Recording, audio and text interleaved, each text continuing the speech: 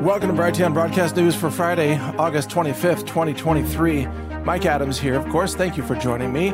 We have an interview coming up with Dr. Will Spencer, who's a naturopath, a researcher, and an analyst that says he's got solutions to get rid of the technology that is introduced into your body through jabs. And so we have quite an interesting conversation about, well, nanocircuitry and 5G, jabs, depopulation, and so much more. So that's coming up after the monologue here, which is audio only, of course, as you know. I've also got a special report coming up about shoplifting at the Dollar Tree stores. Did you know that people are now shoplifting so much at the Dollar Tree? Yeah, it's like, let's go in and steal stuff for $1, $1.25. And it's, wow, man, you have to really be desperate to be shoplifting at the Dollar Tree or any dollar store for that matter. But that's exactly what's going on. Record losses from shoplifting at the Dollar Tree stores all across the country as the desperation kicks in. And so I've got a special report about that, and also what the Democrats are doing in California, which is they want to pass a new law and enact it that would criminalize retail store owners who stop shoplifters. Like that's the crime. How dare you stop shoplifters? You're supposed to let them come in and just ransack the place and take whatever they want. How dare you request payment? So, this, if you wondered what the destruction of America was going to look like, yeah, just open your browser and start reading the independent media, because it's here. This is exactly what it looks like every single day. Now, I've come to the conclusion, by the way, watching the Lahaina fires, the aftermath of that, the cover-up by FEMA and the federal government and the state government and the county officials in Maui, I've come to, it just hit me, this conclusion, which is that I think the truth about the Lahaina fires could bring down the cabal. And the reason I believe this is because I think the truth is so heinous that they have covered up so many hundreds of children being burned alive through a fire that was no doubt probably set by the government itself, or certainly allowed to spread. They called off the fire department. They shut off the water supply. They blocked the roads to have people burned alive in their cars with their children. And they made sure the sirens didn't sound and so on. So I think that the level of criminality and horror that took place in the Lahaina fires would bring down this Biden regime criminal cabal that is now going all out, desperation moves everywhere to try to block the 2024 election and launch a new pandemic. We'll talk about that in a minute here. And, try to imprison Trump. Mugshots released in the last day. They're just desperate. And if the truth came out about Lahaina, I'm talking about the photos, the undeniable photos and videos of children burned alive while they were huddled together with their family members in their homes or with their pet dogs, just roasted alive. If the truth came out, it would turn America against this criminal regime. And so this is why the cover-up is so desperate, because they can't let any of this get out. But did you know it's now known by locals that apparently 186 bodies of children washed up on the shore of a nearby island because they drowned in the ocean trying to escape the fires and then washed up on the shore. And articles are appearing now asking, where are all the children? Where did the children go? This was published on revolver.news, kind of a combination of some tweets and videos and a little bit of editorial. The situation in Maui is a mystery. It says something about it just doesn't sit right. From the mysterious circumstances surrounding how the fires started to the peculiar reactions from officials, both before and after the fires, there's an unsettling feeling about the whole matter. Now, it seems that officials are not only hiding the true death toll, but are also being hush-hush about all the missing children. Why? And then there's a video here of Richard Bisson couldn't answer how many kids are missing. What's going on in Maui? Children are returning back to school, and there are reports of a lot of missing kids. A lot. The numbers are indeed alarming and should concern everyone. Is there a logical explanation, or are the children truly missing? From Mike Cernovich, quote, only about 400 students from the Bern area have enrolled in other public schools, while about 200 signed up for distance learning. That's only 600 total, but according to the state, the 4 schools in Lahaina served more than 3,000 children. Where are the other 2,400 children? How many Maui kids are missing? And then Fox News reports classrooms on Maui will have empty seats as students begin returning to school nearly 2 weeks after the fires. The exact number of people missing is still changing. Hawaii Governor Josh Green told reporters over the weekend it's possible that there will be many children among the unaccounted for. Maui County Mayor Richard Bisson said in a video that 850 names are on a list of missing persons. Bisson said the number of missing people dropped from 1,000 after lists from the FBI, Red Cross, and Maui police were combined. So, what 850 missing people, most of whom are clearly children, and the media isn't reporting it. No one's talking about it. Where are these children? And I'm willing to bet it's more than 850, by the way. This cover-up is criminal in nature. It shows that the government of Hawaii has no respect whatsoever for human life. And I'm actually going to encourage our listeners, if you're in Hawaii or you know someone who is, they could break this whole thing wide open by getting photos and videos that prove the government's lying. If you can demonstrate the government cover-up, then those of us in independent media can get this published all across the video platforms, the websites. You know, the Infowars.com organization would be happy to publish photos and videos that tell the truth and expose the lies and the cover-ups of government and FEMA. So keep that in mind. If you know someone who can get in there and get photos and videos, or you know, maybe there's a staging area where the bodies are being staged, and maybe somebody could get in there and get some video of that. I mean, I know it's a gruesome job, but the truth has to be told here. You can't just cover up the deaths of all these children. I mean, that's the ultimate disrespect of those children, to pretend that their lives mattered so little that you won't even acknowledge their deaths. And that's what the government of Hawaii is doing. It's pretty sick stuff. Meanwhile, FEMA officials are staying in luxury hotels in Maui, $1,000 a night rooms, beachfront rooms, $1,000 a night. This is covered by the Daily Mail and many other media outlets, of course. Bungling U.S. government bureaucrats dispatched to the Maui disaster zone are shacked up in a $1,000 a night luxury hotel on the Hawaiian island. Officials from FEMA, and you may recall FEMA was complaining about running out of money. Oh, we're almost out of money. We're going to be out in 2 weeks, they said.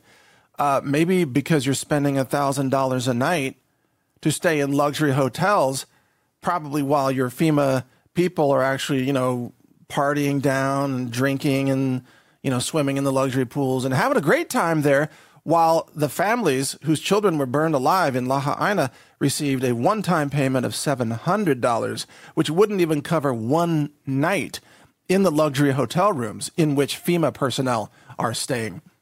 That is sick. That is sick. FEMA personnel should be staying in tents, as far as I'm concerned. They should be roughing it out there close to the scene. $1,000 a night hotel rooms. The Under Fire Agency, writes the UK Daily Mail, splashing taxpayer cash to put up more than 1,000 of its personnel at 4 bank-breaking resorts in Wailea after the deadliest wildfire in the U.S. for more than a century caused $5 billion in damage. And then they have photos of all these luxury, oh my gosh, dolphin fountains and greens and palm trees and blue waters. Oh, wow. That's what they want to show their people, not the truth about the children who were burned alive because the government engineered those events.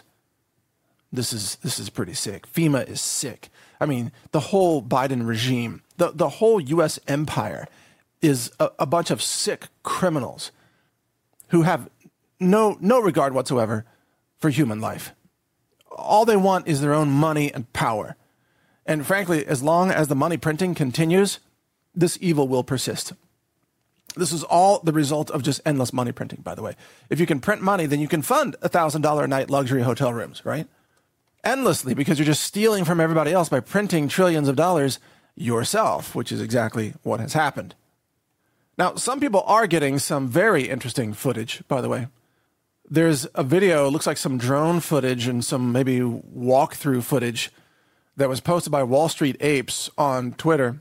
It's a 7-minute clip. I'm not going to play the whole thing, maybe a minute or two, but it's entitled Things That Didn't Burn, because it's very mysterious how seemingly everything burned except certain objects that are right in the middle of all the charred areas. And why is it that these vehicles or objects or umbrellas did not burn?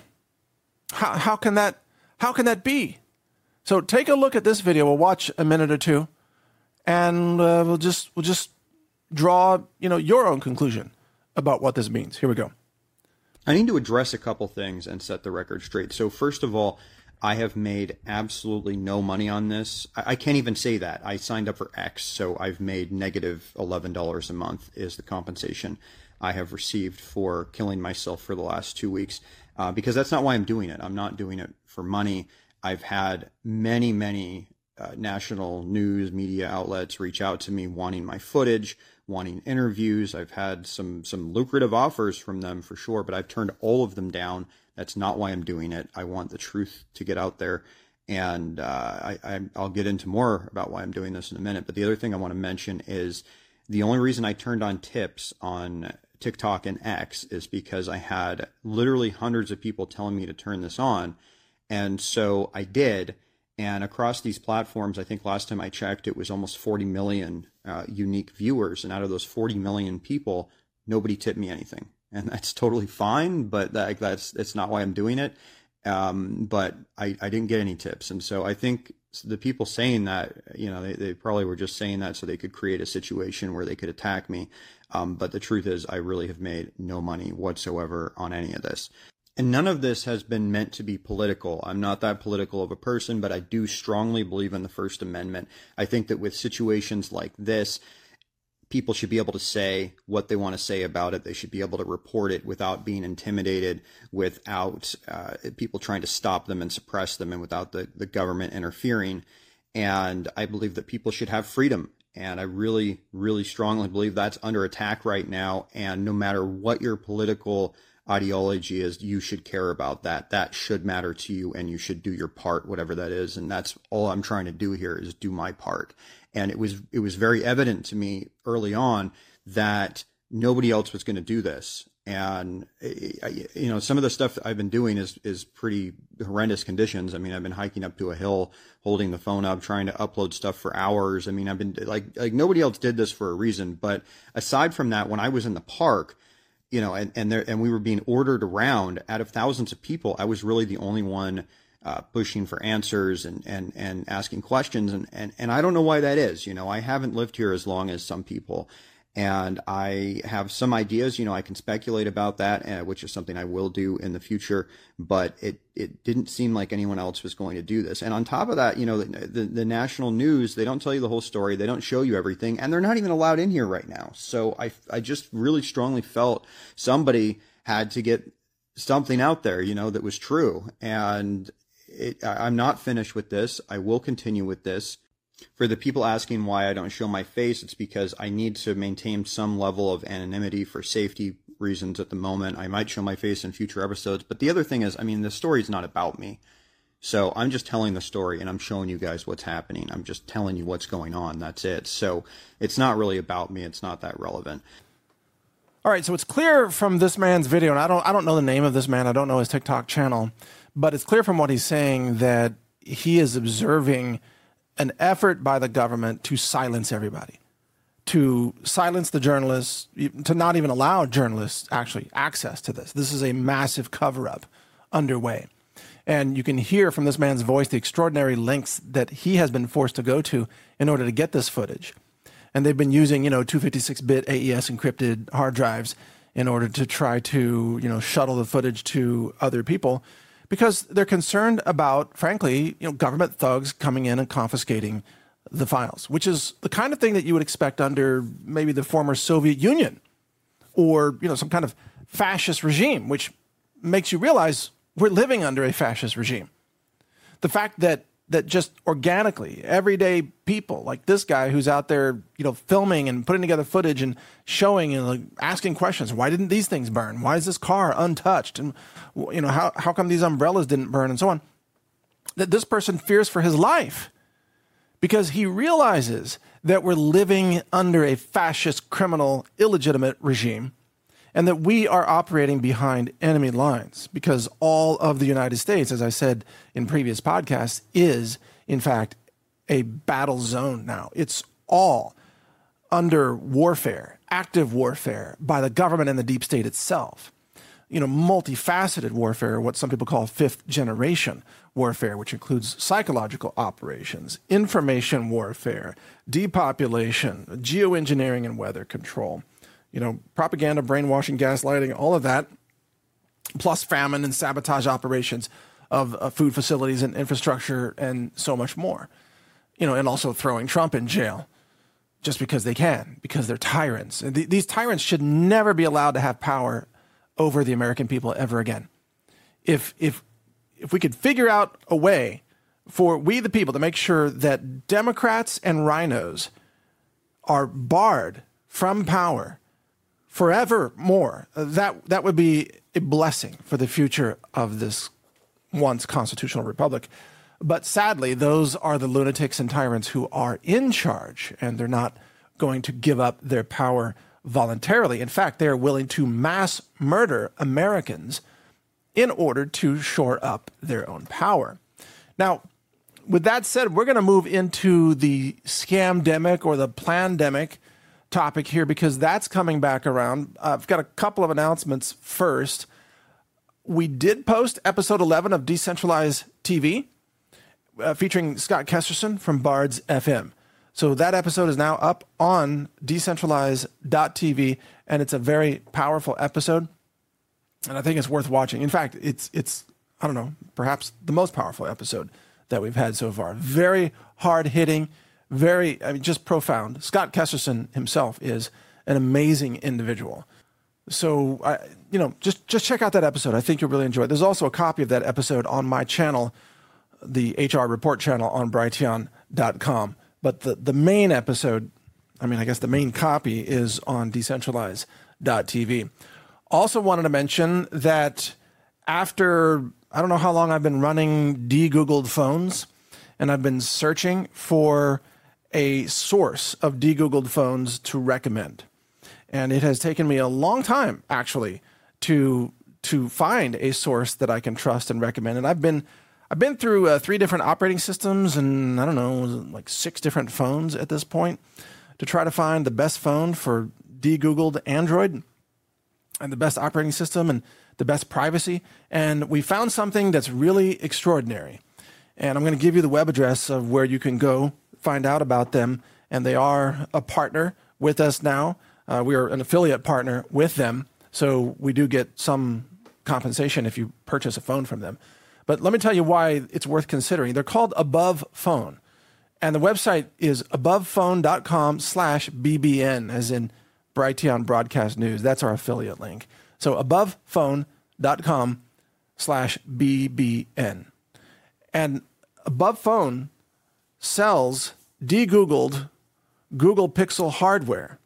And the way I describe this is that it's actually Google hardware that is the best hardware platform to run a de-Googled phone.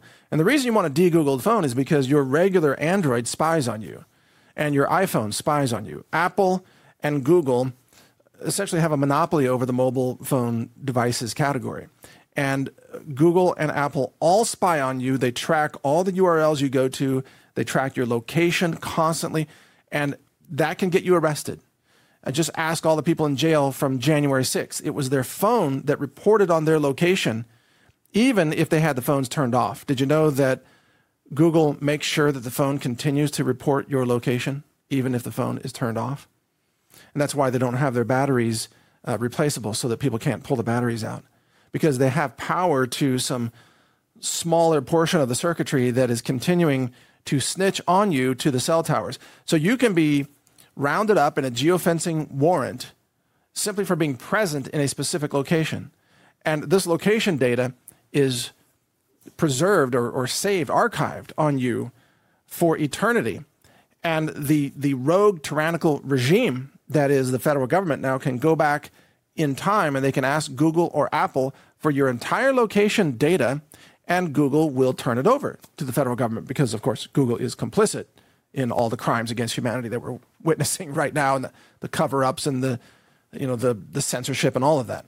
Google's all on board with global, transhumanism and depopulation, obviously. So you don't want to use a Google device. But if you take a Google phone and you wipe its memory and then you replace it with a de-Googled operating system such as Graphene OS, which is, I think, the best one, then it's kind of like taking a Terminator from the original Terminator movie, wiping its memory, reprogramming it, and then having it protect John Connor.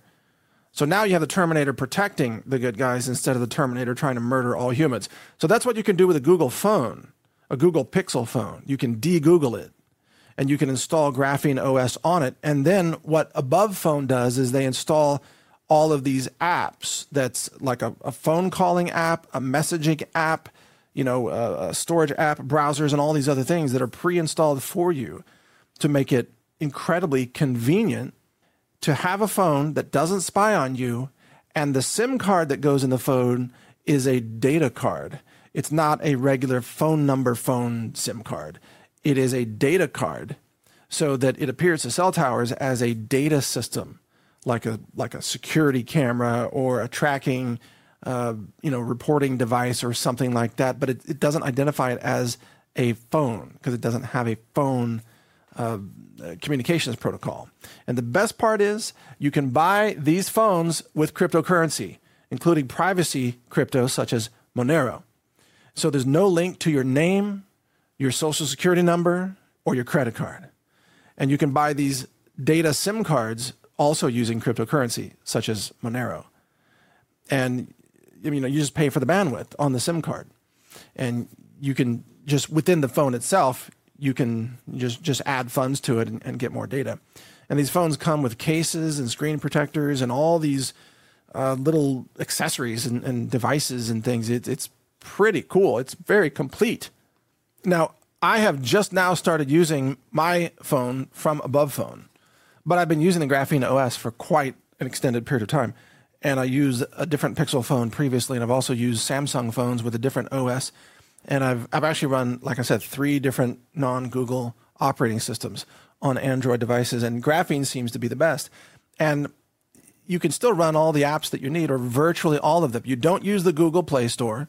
Sometimes you do need to download an APK file in order to install an app because you're not using the Google Play Store because you're not logging into Google. That's the whole point, right? But I'm running Signal. I'm running cryptocurrency apps. I'm running a Monero wallet. I'm running, weather apps, and just essentially everything that I need to run runs fine on this without using Google. And if you want to add privacy to your life or enhance your privacy, this is one of the most important ways to do it. And it can keep you out of a lot of trouble too, again, because you can get wrapped up in these geofencing warrants just for simply being physically in some area that law enforcement wants to, talk to everybody that was there because somebody did something illegal. Not you, not even anybody just somebody else within, 200 meters or something. So check this out. Go to abovephone.com/BBN, as in Brighteon Broadcast News, and you can check out these devices, and you can greatly enhance your privacy using this. And again, I've tried to find companies that would offer these kinds of phones before, and I was not able to do so. And in fact, the way I encountered Above Phone was at a John Bush event, the Exit and Build Land Summit that was held in Central Texas a couple of months ago. And this company, Above Phone, had a booth there. And not only did they have a booth, and they had a little kid running around telling everybody to go learn about their phones.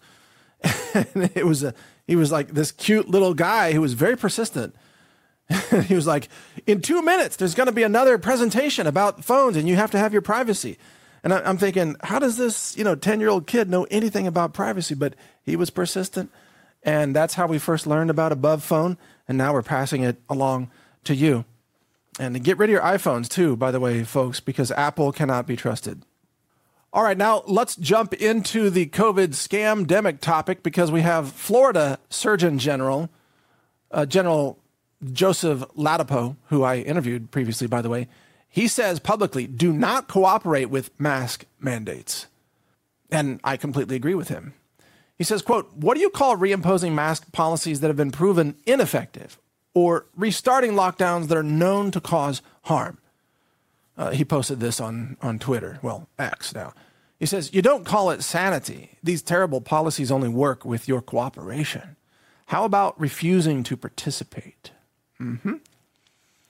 Yep. Now, CNN, though, said, hey, if you're at high risk of serious illness or death from COVID, it's time to dust off those N95 masks, according to a growing number of experts. Yeah, right. Masks don't work. In fact, I posted on my social media, I said, I'm allergic to tyranny, and my allergy requires me to not obstruct my breathing pathways, and that's why I can't wear a mask. Tyranny just, for some reason, makes me wheeze and cough, and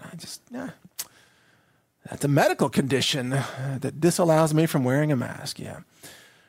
But we've got something else here that you have to see, a video from a healthcare worker, and this was found by the Liberty Daily. Healthcare worker reveals she was informed by superior that new scamdemic is coming next week. Next week. And we can't know from this video, by the way, exactly when this was filmed. Maybe it was today. Maybe it was a week ago. She doesn't say what day it is in this video, but give this a listen and see what you think, because this is consistent with the warm-up that we're seeing, the rollout of the next Plandemic and all the fear-mongering that's being pushed, and the PSYOP, and, everybody get ready with your masks, and everybody get ready for lockdowns, and oh my gosh, people are going to get sick. Listen to this nurse, I guess maybe not a nurse, but a healthcare worker, explain what she was told by her boss at the hospital. Check this out. I work for a large hospital system in Broward County, Florida, on the anesthesia team. Last night, the house nurse manager came to my department and told us that we must prepare for a COVID crisis that's going to start next week.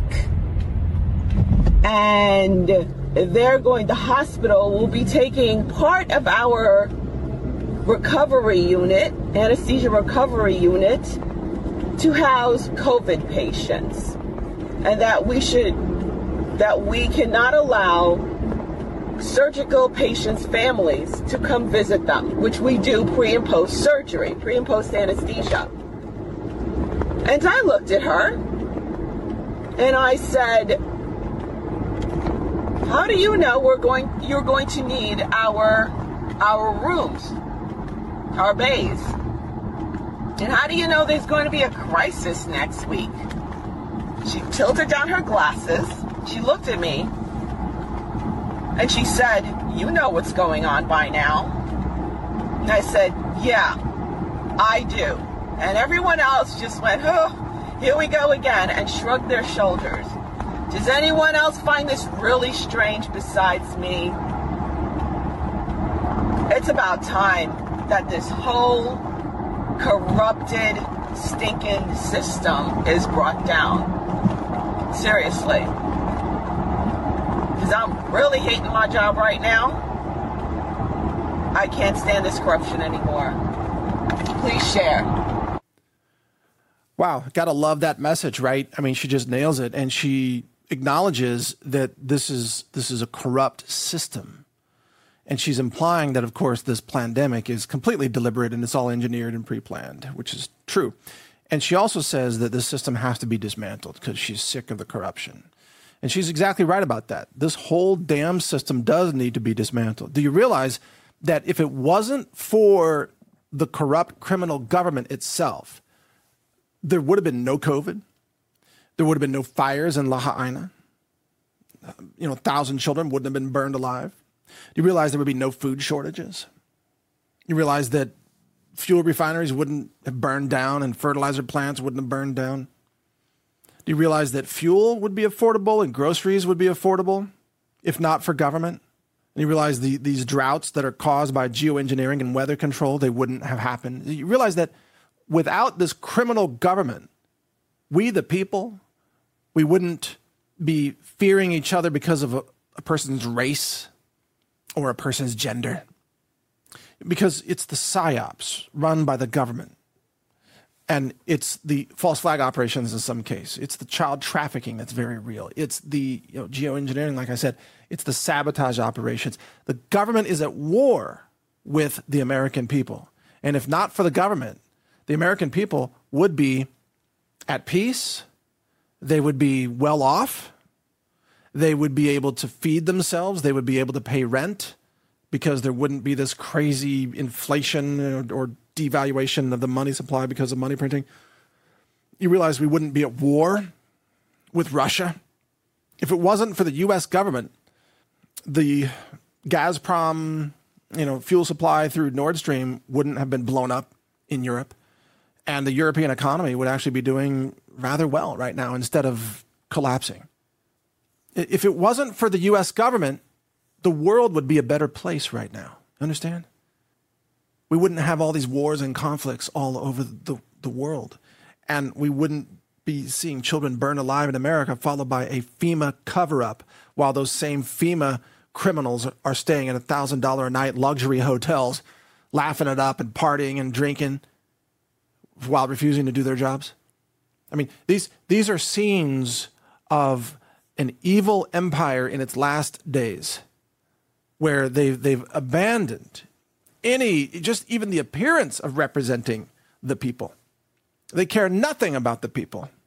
Now it's just a question of how much money can they print and how much stuff can they buy for themselves and how much can they pay themselves and how much bribery and corruption can they carry out, how much power can they seize, how many elections can they rig, and how long can they keep this going. And what this woman just said in this video, this healthcare worker, is that she's tired of the damn corruption and it's time to bring the whole system down. That's what she's saying. And I think a lot of Americans feel exactly the same way. And I'm starting to get a sense that what's going to happen at the next election is not an election. It's and I'm not calling for any specific action here. I'm just trying to read the future of kind of the scenes and images that are coming to me about what may happen. And I'm seeing it more of a revolution than an election. I'm seeing a lot of battles at local, even at the county level, over exposing the vote rigging and exposing the child trafficking and exposing the crimes against humanity that are carried out by this cartel of absolute crooks and evil demons known as demon rats or Democrats with a D next to their name, and they need to be exposed and they need to be prosecuted. And I'm just getting a sense that America has gone past the days of just going along with another rigged election. I get the sense that the American people are fed up, that they've reached a tipping point where they have nothing left to lose. That's my sense. I guess we'll see what happens. But no doubt in my mind, the criminal government regime is going to have their hands full trying to suppress everything and trying to lie and propagandize and cover up and probably they're carrying out, secret assassinations and death squads and all kinds of things. Who knows? But that's my sense of where this is going. And if you don't believe me of where we are, by the way, in history, Jordan Peterson, by the way, was just convicted and forced to undergo re-education training in Canada. The Ontario College of Psychologists has ordered Professor Dr. Jordan Peterson to undergo a re-education training program because of his social media posts. I mean, this is the kind of thing that you would see in a communist regime like the former Soviet Union, for example, or some kind of extreme fascist regime. And this was covered by the Gateway Pundit, but Jordan Peterson said before the verdict was handed out, he said, the decision of an Ontario court regarding the allegations levied against me is due tomorrow. I stand by what I have said and done and wish them luck in their continued prosecution. I tweeted and otherwise expressed my opposition to trans surgery butchery, Justin Trudeau and his minions, and the lying climate apocalypse mongers. All that's looking pretty good from my end, he says, and if I can't express such opinions in Canada, I will let the world know. So the Ontario College of Psychologists ordered him to undergo re-education to correct his wrong think. Oh, you said that the climate hoax was a hoax. Well, that's wrong think. You're not allowed to say that. Oh, you criticize the transgender butchery of young children, the slicing and dicing of their genitalia in the name of progressivism. Oh, we can't allow you to say that. You're going to have to correct your wrong think. You're going to have to go to a re-education camp or a training program. And that's exactly what's happened. So Peterson told CBC News in Canada, quote, I'll comply with their regulations, but I'm not going to do it in secret. And the reason I'm not going to do it in secret is because I don't believe I've done anything wrong. I will video record all further hearings and mandatory re-education training courses and broadcast them unedited on YouTube for the world to see. Well, I would say, yes, Dr. Jordan Peterson, please do so, but you might want to also post it on Brighteon.com because YouTube will just erase it. You should probably post it on Brighteon and Rumble and other platforms, and maybe he means that as well. But this is extraordinary because you can imagine what these re-education training camps are going to be like. Day one, welcome. We're all going to die from the climate, and thus the planet is depopulated, and we have to kill all humans through engineered famine and infertility, mutilations of children. And he's going to broadcast that to the world, and leftists will see that and say, yeah, that's what we need to do, because they don't even argue about that anymore. They don't argue that their agenda is mass genocide of the human race. And frankly, they can't argue that their climate cult is rooted in anything resembling reason or rationality or real science, because it's not. I mean, they say carbon dioxide is a poison. That's, as you know, the miracle molecule responsible for photosynthesis, i.e. for all life on our planet as we know it, or virtually all life. The entire biosphere of plant life and animals and insects and pollinators and, of course, mammals and other animals as well, including ocean life. It's all depending on photosynthesis, and for that you have to have CO2. But the lunatic left-wing cultists will attack carbon dioxide, and they will probably make Jordan Peterson say crazy things like, repeat after me, carbon dioxide will kill us all. And you can just see Jordan Peterson having to say, carbon dioxide will not kill us all. Or something, he's going to have fun with this.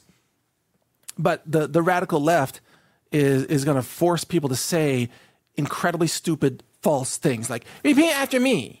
A man can become a woman and have a baby and have a vagina and breastfeed a baby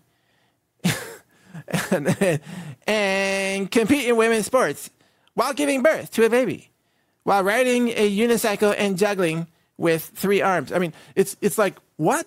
You people are freaking insane.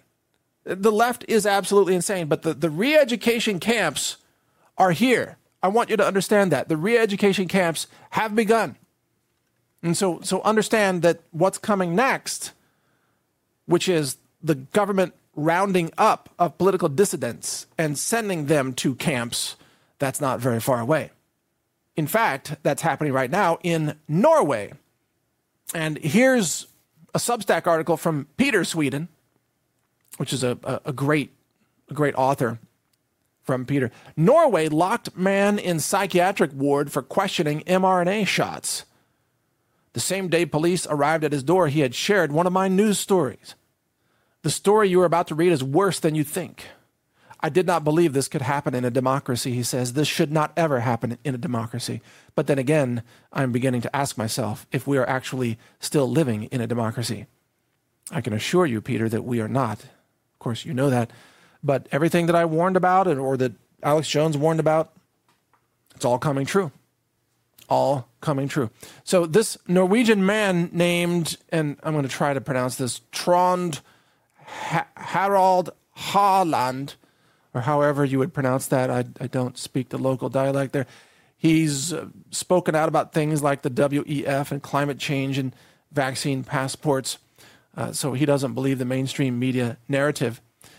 Someone anonymously reported him to the police for being, quote, mentally unstable because, if you question the establishment, well, must be something wrong with you mentally because you don't believe that men can magically become women and Shazam, wow, vaginas and childbirth and everything. If you don't believe that, then you're mentally unstable.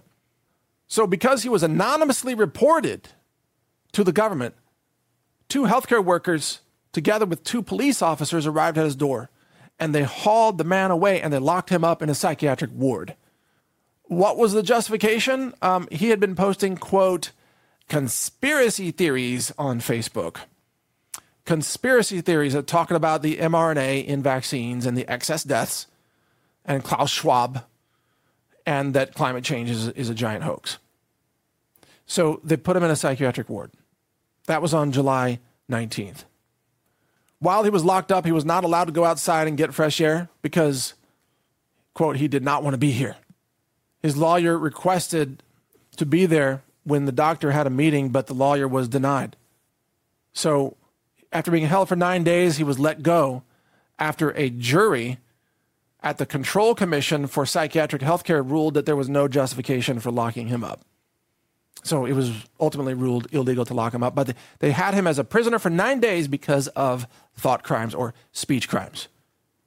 And don't forget, by the way, that Gonzalo Lira is currently being held, at least believed to be held by the Ukrainian government for speech crimes, for saying things on YouTube that embarrassed Zelensky. And so, here we have example after example. Jordan Peterson, right? Re-education camp for you, Dr. Peterson, because he doesn't believe in slicing up the genitalia of children.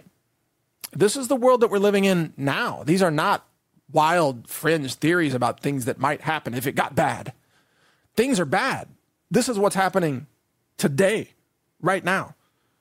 Oh, and by the way, although this pales in comparison, I do have to report to you that after locking up my funds for 6 weeks, Robinhood, the platform where you allegedly can buy and sell stocks and crypto and investment vehicles and so on. They have released my account with the following non-explanation. Okay, this is 6 weeks after locking up my entire account, freezing everything, not allowing withdrawals, nothing.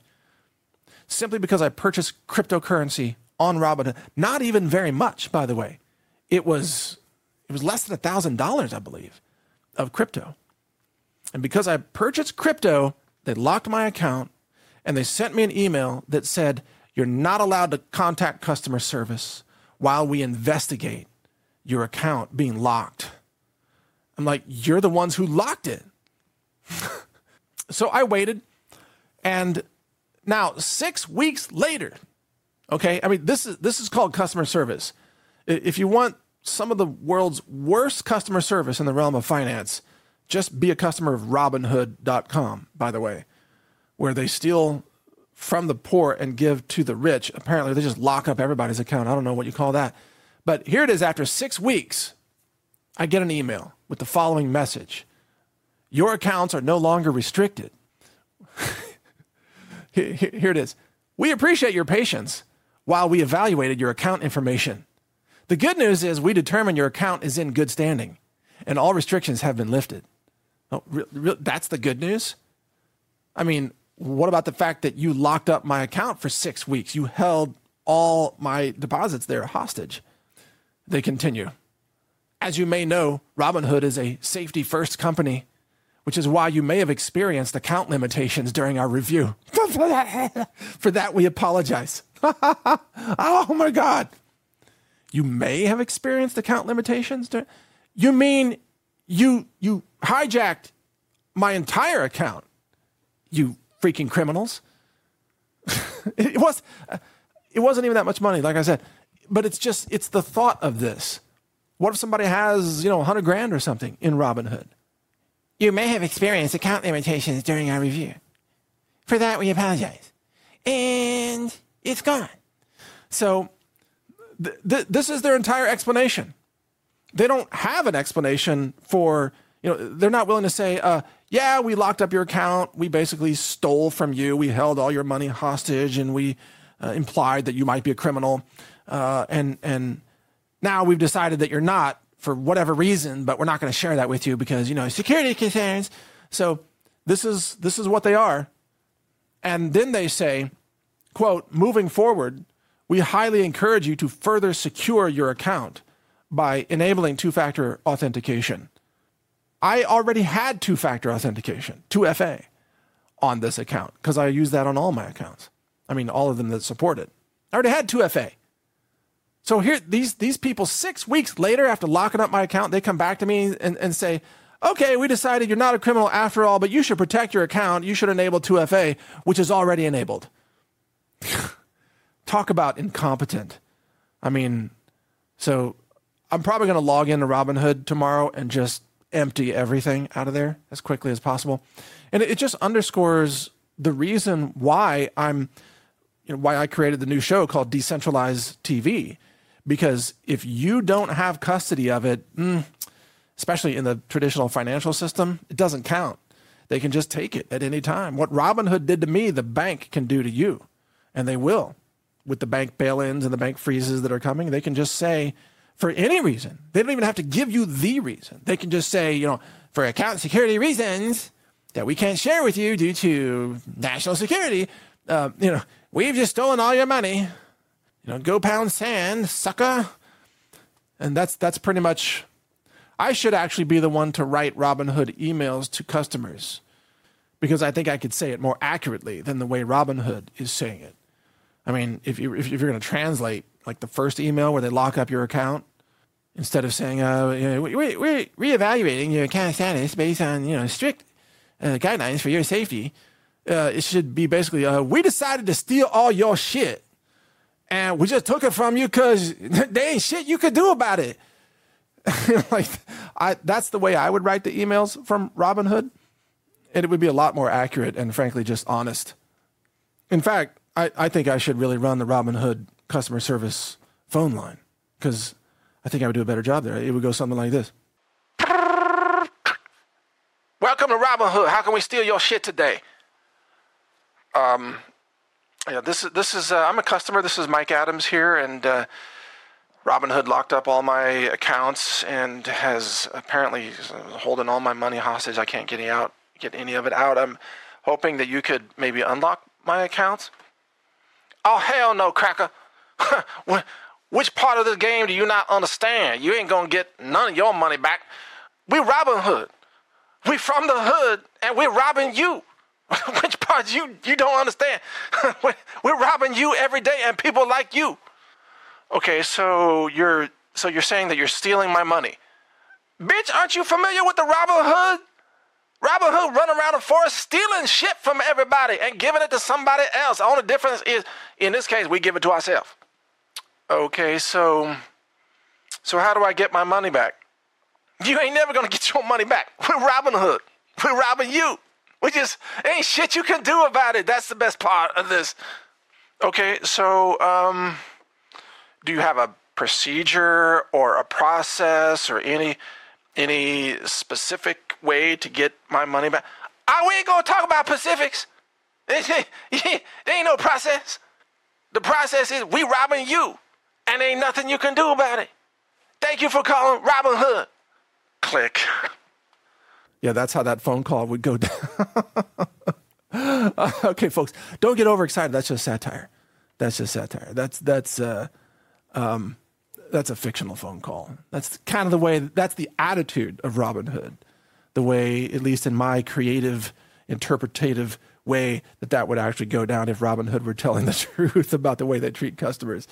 And they'd probably call black customers the N-word, too, on top of that. Of course, I'm not going to perform that here, but I can say cracker and get away with that. But I think Robinhood would just, like, if you call and you're Indian or something, they would find, they would call you some racial slur for Indians or like if you're Chinese, In fact, I think they would just use all kinds of racial names against all kinds of people. If you call up and you're Chinese, they would use some kind of, Chinese slur against you. Or if you're Mexican, they would like put on a sombrero and make fun of you and then play like Mexican music in the background, like, see, and then and it's just whatever. They would just the most racist things possible at Robin Hood is what I imagine how that would go. That's who they are. Yeah, speaking of Taco Tuesday, by the way, Taco Bell, as reported by Yahoo News, Taco Bell and other food chains could, quote, move to digital-only sales, according to the CFO. And that it's called Yum Brands, Inc. You know, that's who owns Taco Bell and Pizza Hut and KFC, which people have forgotten that stands for Kentucky Fried Chicken. They just hope that nobody remembers that it all started in Kentucky and it's all fried and it's mostly allegedly chicken. But in an interview with the CFO Journal, Chief Financial Officer Chris Turner said more customers are going to be ordering through apps and websites and kiosks in the stores, and they're going to be testing the use of artificial intelligence to take drive-through orders. Oh, this is going to be great. And so they say digital sales have increased almost 35% year over year, with kiosks now deployed in 100% of Taco Bell stores. Did you know that? Now, I haven't set foot in a Taco Hell retail store for as long as, how many years? But are there kiosks in there?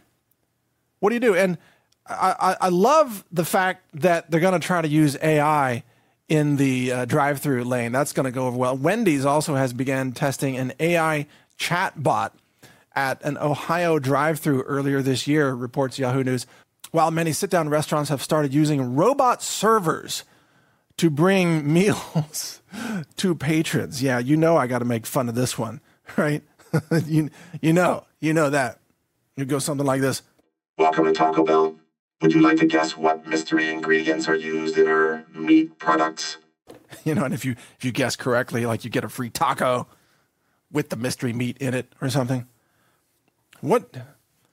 Again, I haven't eaten at Taco Bell in many, many years, but even when I recall, it was like a little bit of meat, like a little bit of protein floating in grease, I think, kind of a reddish, kind of a orangish grease, kind of like a grease basket that would just stain the bottom of the taco to where it would get all liquefied and fall out. That's what I remember. But I don't know, maybe they've improved things now with the AI chatbot. Welcome to Taco Bell. Our meat is mRNA enhanced, insect enhanced protein structures for your consumption. Something like that is what I imagine. Yes, I'm using the robot voice today on the board because we have to be expressive. And I, couldn't resist. They're talking about AI chatbot in the story. How would that go at Wendy's? Remember when Wendy's had the ads? It was like that old lady's like, "Where's the beef?" Right? Where's the beef? And what would that sound like today with a Wendy's AI chatbot? What would that be? I think that'd be more like, "Where's the customers?" Like no one can afford to eat here anymore because of food inflation, and also nobody wants your mRNA injected meat substitute, whatever that stuff is, Soylent Green or whatever. Nobody wants that anyway. Nobody who knows what's in it. Speaking of fast food, did you know I used to work at Pizza Hut when I was in high school? And, like a lot of people my age, we weren't afraid to work when we were young. I mowed lawns and I worked for UPS. I loaded boxes into a very hot tractor trailer at like 3 a.m. And I also worked at Pizza Hut, and that was an astonishing experience working at Pizza Hut because we had, I don't know if I told this story before, but we had a guy there who was kind of a mercy hire because he was partially mentally, can we say retarded if it's actually the case, or is that not okay to say today? He was mentally impaired, okay, but he was functional, and we felt positive about the guy. He was really tall, by the way. He was tall, and he could drive. He had his own truck and everything, and he could deliver pizzas, and he could make them. And so we were all really proud of this guy. We all kind of took him under our wing, actually, and kind of, we knew he was having a tough time in the world. I forgot his name, but he was, he obviously, he didn't have the functional IQ of most adults. So we're happy that he had this job and that he could earn a living and he could drive a truck and he could deliver pizzas and everything. And because we love this guy so much, nobody had the heart to tell him that when he was so tall that when he pulled the pizzas out of the oven at Pizza Hut, and you slide them out of the oven and you slide them out of the deep dish pans and you put them on a cutting board, and you have this cutter, which is like a kind of a long kind of rocker piece of metal, and you just do 4 cuts for the whole pizza. Nobody had the heart to tell this guy that when he was leaning over and cutting the pizza, there was a little bit of drool that would come out of his mouth onto the pizza that he was cutting. And it was like, oh man, is that sanitary? Like, this dude's drooling on the pizza. And I think one time maybe we told the manager, like, man, we love this guy. He needs the job. But dude, he's drooling on the pizza when he's cutting them because he's leaning over. Again, he was tall. He was leaning over and drooling on the pizzas. And then those pizzas got delivered to customers. Now, this was many years ago. I'm not claiming that Pizza Hut was aware of this or that this is going on still to this day. But this was in the 1980s, okay? And because nobody wanted this guy to lose his job. And so we delivered drool pizzas all over town to help this guy keep his job. And that's the truth. That's exactly what happened at Pizza Hut. Again, not the fault of Yum Brands, Inc. Maybe the fault of the manager, because we did alert him to this, and he was like, like, it's hard enough to find workers the way it is. I mean, this guy, at least he shows up. He did. He showed up. And then also every once in a while when we were making the barbecue pizzas, and you would go into the cooler, the giant walk-in cooler in the back, and you'd pull out this giant bucket of the barbecue meat stuff, whatever that was. And every once in a while, actually with some frequency, there would be a giant artery in the barbecue meat mixture. And it was like, dude, is this biology class? That's an aorta or something. Did they just like slice up the heart and put it here in the barbecue meat? And, the answer was always the same. I just covered it up with cheese, Nobody's going to know. It's going to get cooked. The cheese is going to melt on it. Just cover it up. Who cares? But me being who I was, like the future health ranger, I would, take out the arteries and throw them to the side, which I'm sure cost Pizza Hut extra money, but I was most definitely trying to serve artery-free barbecue pizza at Pizza Hut, even drool-free where possible. But if any of you have ever worked in fast food, especially in your younger days, like I was in high school at the time, you probably have your own horror stories as well, even maybe the 5-second rule or worse. But we served drool artery pizza at Pizza Hut. True story. All right, last major story for today. Maybe I should have mentioned this one earlier because this is actually a big deal. But, the BRICS meeting is taking place right now. And Saudi Arabia and the United Arab Emirates, the UAE, have been formally invited to become members of the BRICS nations. Now, we knew this was coming. It's now formal. So this is a major expansion of the BRICS trading bloc. And they're also inviting other countries. Argentina, Egypt, Ethiopia, and Iran have also been invited to be added. So now we're talking about not just, China and Russia and India and Brazil and now Saudi Arabia and so on. This is looking like it's going to be about 3/5 of the world's population that's going to be in the BRICS nations, and maybe more than 3/5 of the world's resources. And so it looks like the dollar really is dead. It's just a question of how long that unwinding takes. So if you're wondering what was going to happen during this meeting, and now you know. The BRICS nations are all getting together and they're going to ditch the dollar. And this has been decided. And frankly, Joe Biden, the idiot that he is, weaponizing the SWIFT system against Russia and effectively defaulting on Russia's Western currency assets held in Western central banks, $300 billion worth. Well, the West defaulted on its money system. And so the rest of the world is saying, well, we don't want to deal with a bunch of defaulting cry-bully criminals known as the United States Empire and the British Empire and the French and the Germans and what have you. They're like, nah, we're just going to trade in our own currency. It's going to be a new BRICS currency. We don't need the dollars. And in fact, we're going to ditch the dollars. So it's a done deal, folks. It's a done deal. Now it's only a question of how long it takes for this to really kick in. Anybody left holding dollars is going to lose most of the value of those dollars whenever, the unwinding runs its course, which it's hard to say exactly how long that's going to take. But you don't want to be left holding dollars. That's for sure. And relevant to that, by the way, I will plug our sponsor today, which is the Treasure Island Coins and Precious Metals Company. They're our gold and silver sponsor, as you know. Been working with them for many years. A very honest company, very competitive prices. They don't pay me any, affiliate fees or commissions or anything on gold and silver. Check their prices right now in real time on their website. Go to metalswithmike.com. It will forward you to their site, and you can see their real-time pricing right there. You can compare it to anybody. And they have discrete guaranteed delivery. They have silver IRAs that are IRS compliant. They have vaulting services available, or they can deliver it to you so you can have custody. They're really great to work with. And although this isn't investment advice, mind you, do your own research and decide what's right for you. But gold and silver, I believe, will hold value. I mean, history has proven they will hold value better than any fiat currency, especially when massive money printing is taking place, because they can't print gold. And as Robert Kiyosaki told me in a recent interview, he won't invest in anything that governments can print, and that's dollars. Frankly, anybody holding dollars more than they need to hold is a fool. Those dollars are going to become worthless. Gold and silver are stores of value because they're physical and there's built-in scarcity, and they've been recognized for thousands of years, and they've outlasted the rise and fall of civilizations throughout all of human history. So gold and silver are going to be here when the dollar is history. That's for sure. That 100% chance of that. All right. So, but anyway, do your own research, metalswithmike.com. Thank you for supporting our sponsors, or at least checking them out and seeing what you think. And also don't forget about the de-Googled phone partner of ours, which is abovephone.com/BBN, as in Brighteon Broadcast News.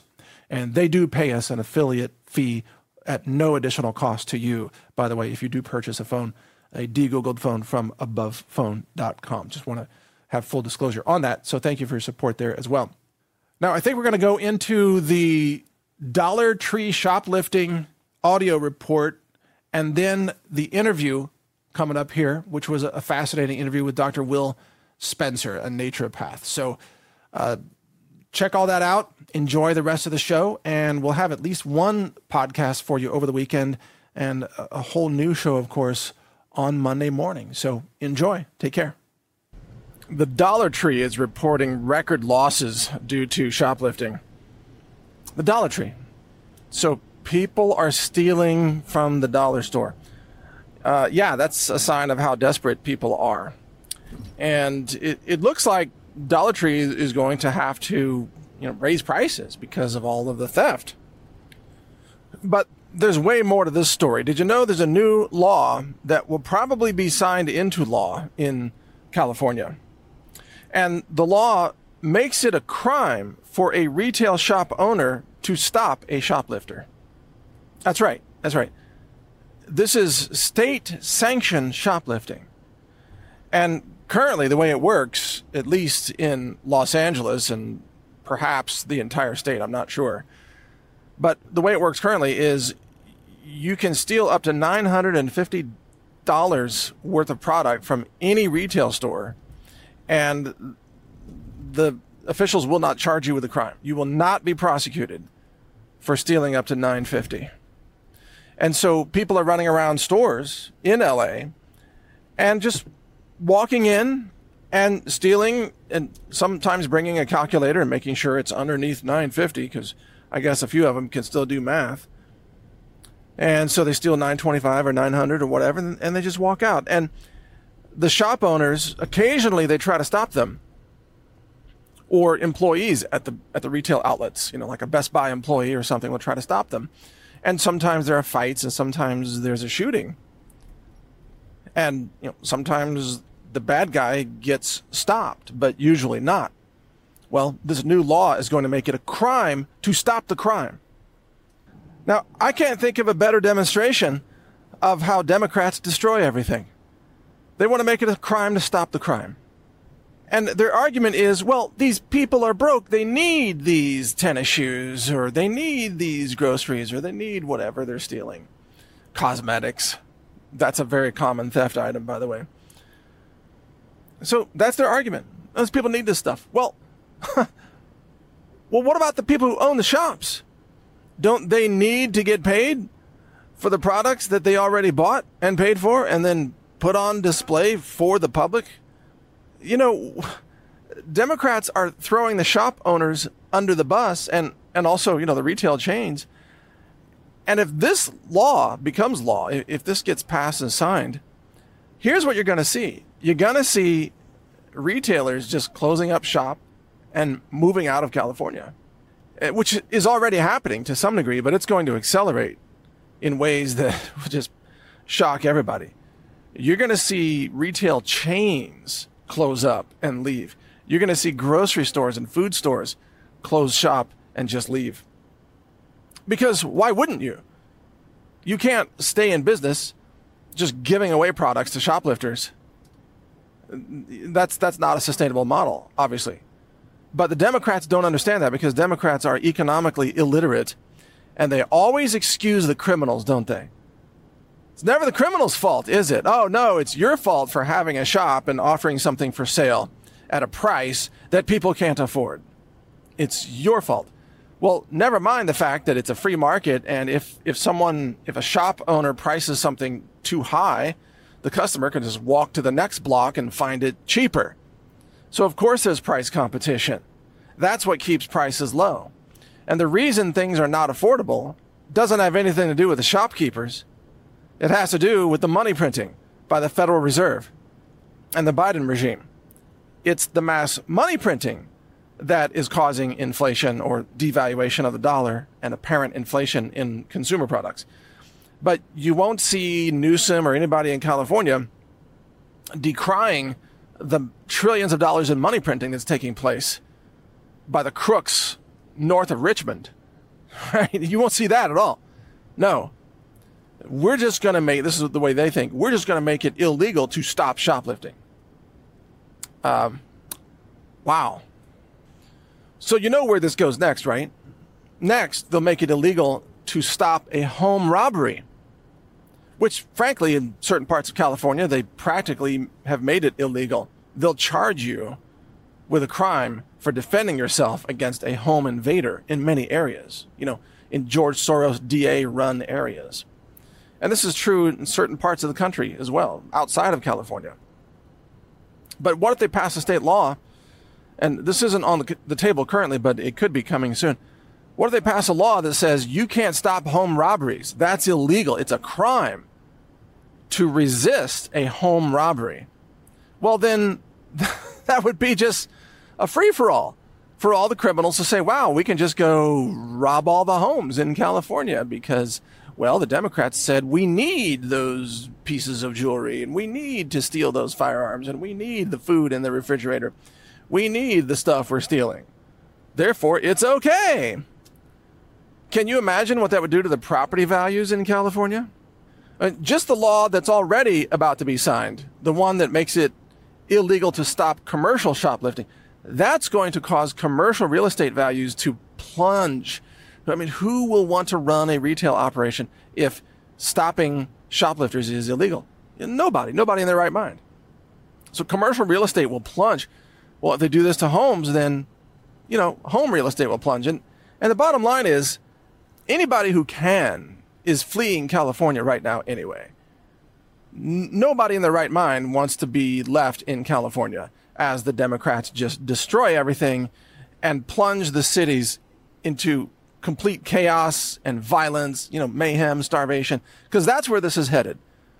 I mean, think about where these cities are going to be when the grocery stores leave, when the 7-Elevens leave, the convenience stores, the Walmarts, the Best Buys.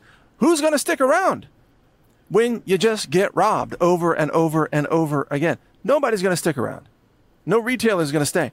And so it's going to become a retail desert where you can't go out and buy anything you need. You can't buy clothes. You can't buy food. You can't buy anything because, well, the shops are tired of being robbed.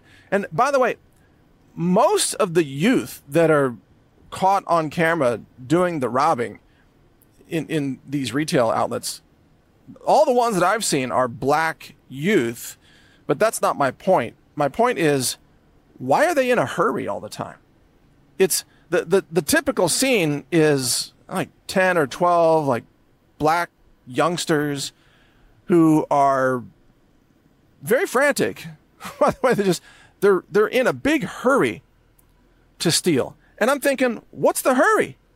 No one's prosecuting you. No one's calling the police. The shopkeeper's not doing anything. What's the hurry? I mean, you're already on camera. There should be no hurry. Just take your time. You know, I mean, if California's going to legalize shoplifting, just take your time. And by the way, is it $950 per shop or per incident? So if you walk in and you steal $900 and then you walk out and you take that loot to your car, can you walk back in and just steal another $900? Is that what the law is going to say? Is it per incident, and does the new incident start over when you walk into the shop again? Or is it per shop? Or is it per day? Is it one thief can only steal a maximum of $900 per day in the aggregate across all the shops? Or is it per shop per day? You know, you can walk in and shoplift from Best Buy $900 per day, every day. Oh, it's Monday. Let's rip off Best Buy. Oh, it's Tuesday. Let's rip off Best Buy. Oh, it's Wednesday. Let's rip off Best Buy. And then, of course, most of the stuff ends up for sale on eBay, which is the stolen items retail secondhand outlet. That's where you find all the stolen goods, on eBay. You know, I'm not advocating this, but I'm just making a point. I think under Islamic law, if you're caught stealing, don't they cut off your hand? Wouldn't that stop shoplifting pretty quickly? I mean, I know that sounds like a very cruel punishment, and it probably is. It's probably way too cruel. But it certainly works in Islamic countries, as I understand it anyway. Whereas in America, stealing is just incentivized. It also makes me wonder, at what level of theft do shopkeepers actually call the police and have a report filed? Because that's necessary for insurance reimbursement.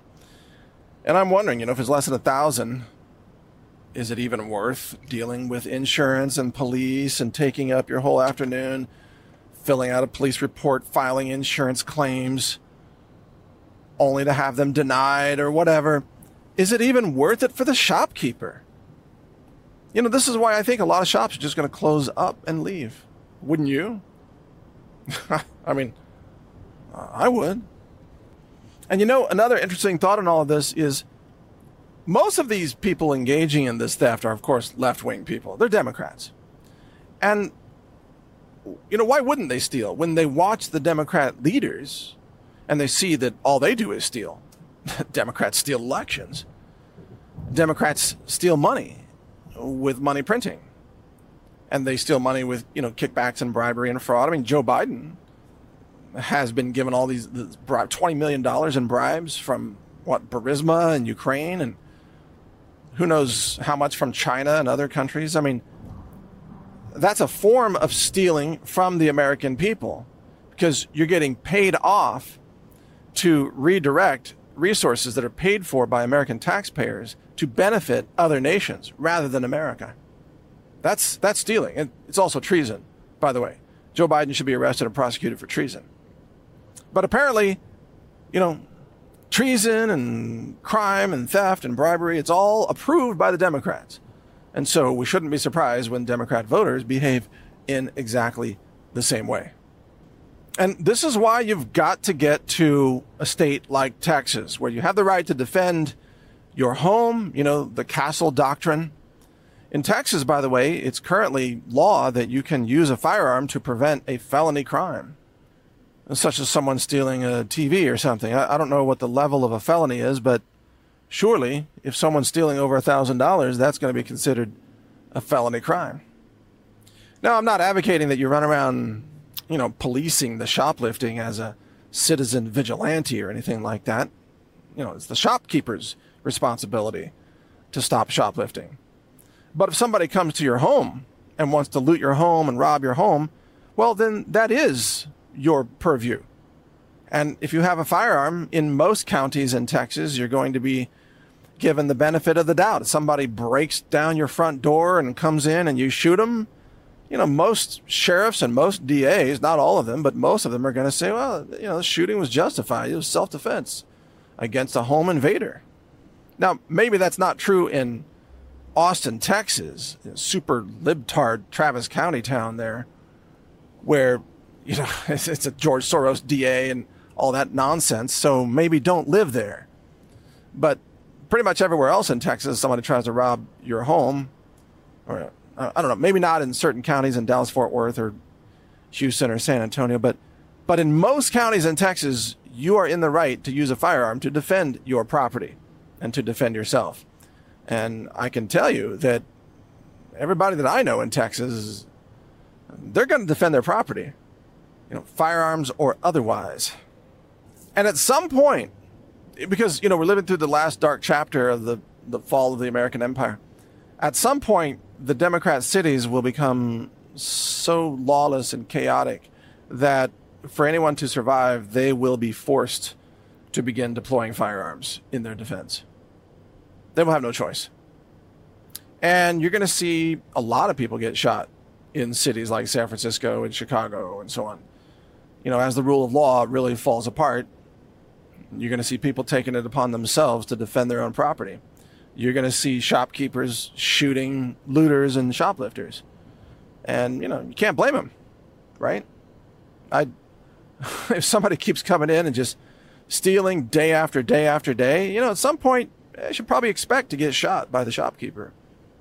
And did you think that this was a free-for-all? Did you think that you could just steal, basically taking another man's labor, stealing the time and labor from another person for yourself, for your own personal greed or your own personal drug habit? Yeah, you should probably expect that some shopkeeper is going to unload on you some 9mm rounds or something larger. And I don't know about you, but I'm at the point in this country watching this lawlessness and all this insanity that I wholly support shopkeepers who shoot shoplifters. I think it's well justified. They should put up a sign, shoplifters will be shot. Go somewhere else. Pretty simple message, right? You've seen the signs. Trespassers will be violated. Survivors will be shot. Yep.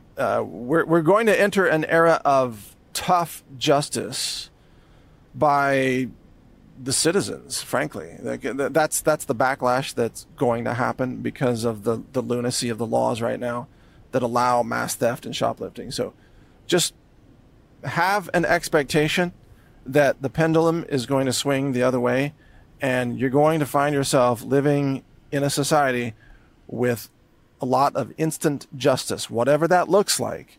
Some of it may be overkill, literally, but you're going to see a society of, quote, instant justice rolling out before your very eyes all across America. It's the obvious outcome of where this is headed.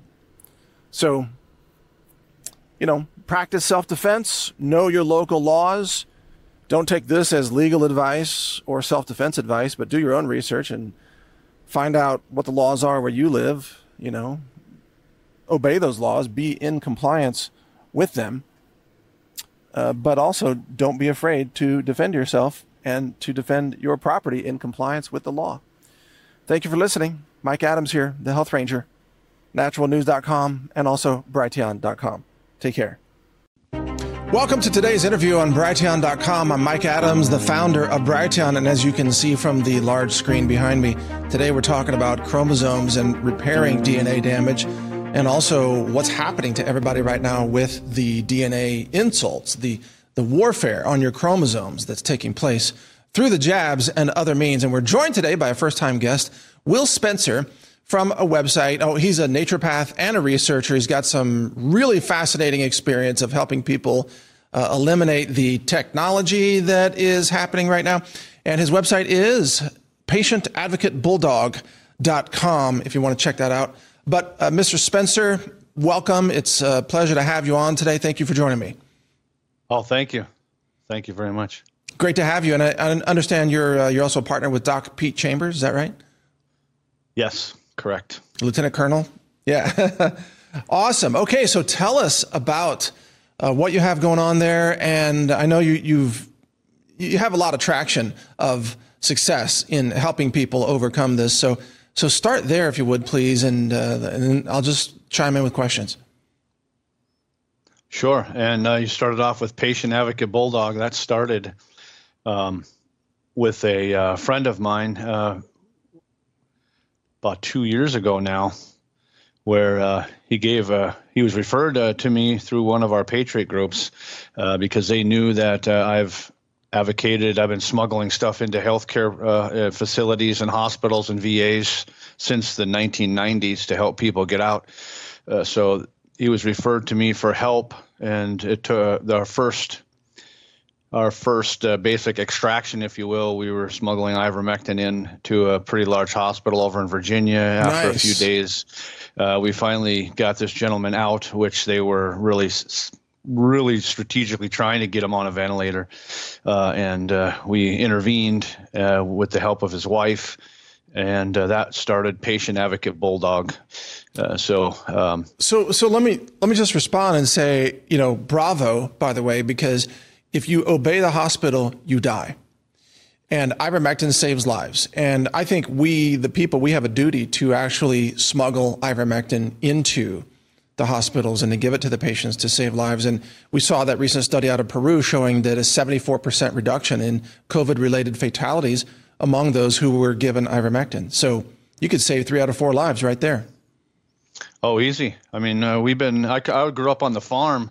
So a little history. I mean, when Dad would use ivermectin and fenbendazole on the cattle when I was a kid, not only the cattle got it, but all the kids got it, and the hired men's families and the hired men, everybody got worms. So it's just been a thing in my life, just knowing that you got to do this periodically or, things happen. So right. It's just a maintenance tool that we've been using for a long time. And now with a lot of practice, we've gotten pretty good at administering these well-known products to help save lives. Now in 42 different states, we've been advocating, and it's a real shame that the medical system right now is in the 42 states that we've advocated in over the last few years now, that they're just outright murdering people. Isn't that the truth? Yeah. There's nothing that you can't call it anything. It's outright murder. We've had several people off the ventilator and then getting ready to get discharged from the hospital in the next morning. And during the night, they have a mysterious heart attack. One of them was a really good personal friend of mine. We were getting his son, who was a MMA fighter and a special operator, retired from through the Afghanistan conflict over there. Very healthy. He went in for respiratory illness. He didn't call anybody first. He just went into the hospital. That's what he was trained to do, and took a COVID test, failed the test, which they're designed to be that way anyhow. Yep. And ended up, they ended up killing him. His mom got the body and did a third-party toxicology test and found midazolam and some of these other chemical cocktails they used to stop his heart. Oh, wow. So, wow. But so that's just straight up murder. Euthanasia. It's straight up murder because he was going to be discharged in the morning. Wow. And they needed the fatality for the bonus payment? They had to have. I mean, there's no excuse for murdering somebody like that. Yeah. Well, I mean, they get incentivized, right? So hospitals earn up to $500,000 for murdering somebody and calling it a COVID death. And we've even interviewed attorneys about that. Okay. So tell us about your website, patientadvocatebulldog.com. I see you have, I'm not familiar with it, but you have a membership login. So how do people become members, and what does that allow them to do? So, we're a nonprofit. We're a 508c1a. If you want to work with us, we'll work with you privately. It doesn't cost anything to join. It's kind of like going to Sam's Club.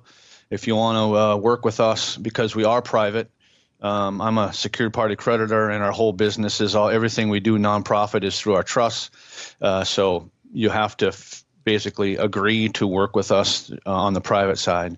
That's how we're able to do what we do, because there's no government jurisdiction on when you're on the private side working with us, because we're all under contract law, and so it's easy to join. You just basically read the terms there. Basically, it's saying we're agreeing to work together, and moving forward, if you got any complaints, you got to let us know. We'll let you know if we have any issues. We manufacture over 85 different products. We have over 1,000 strains of probiotics in our products.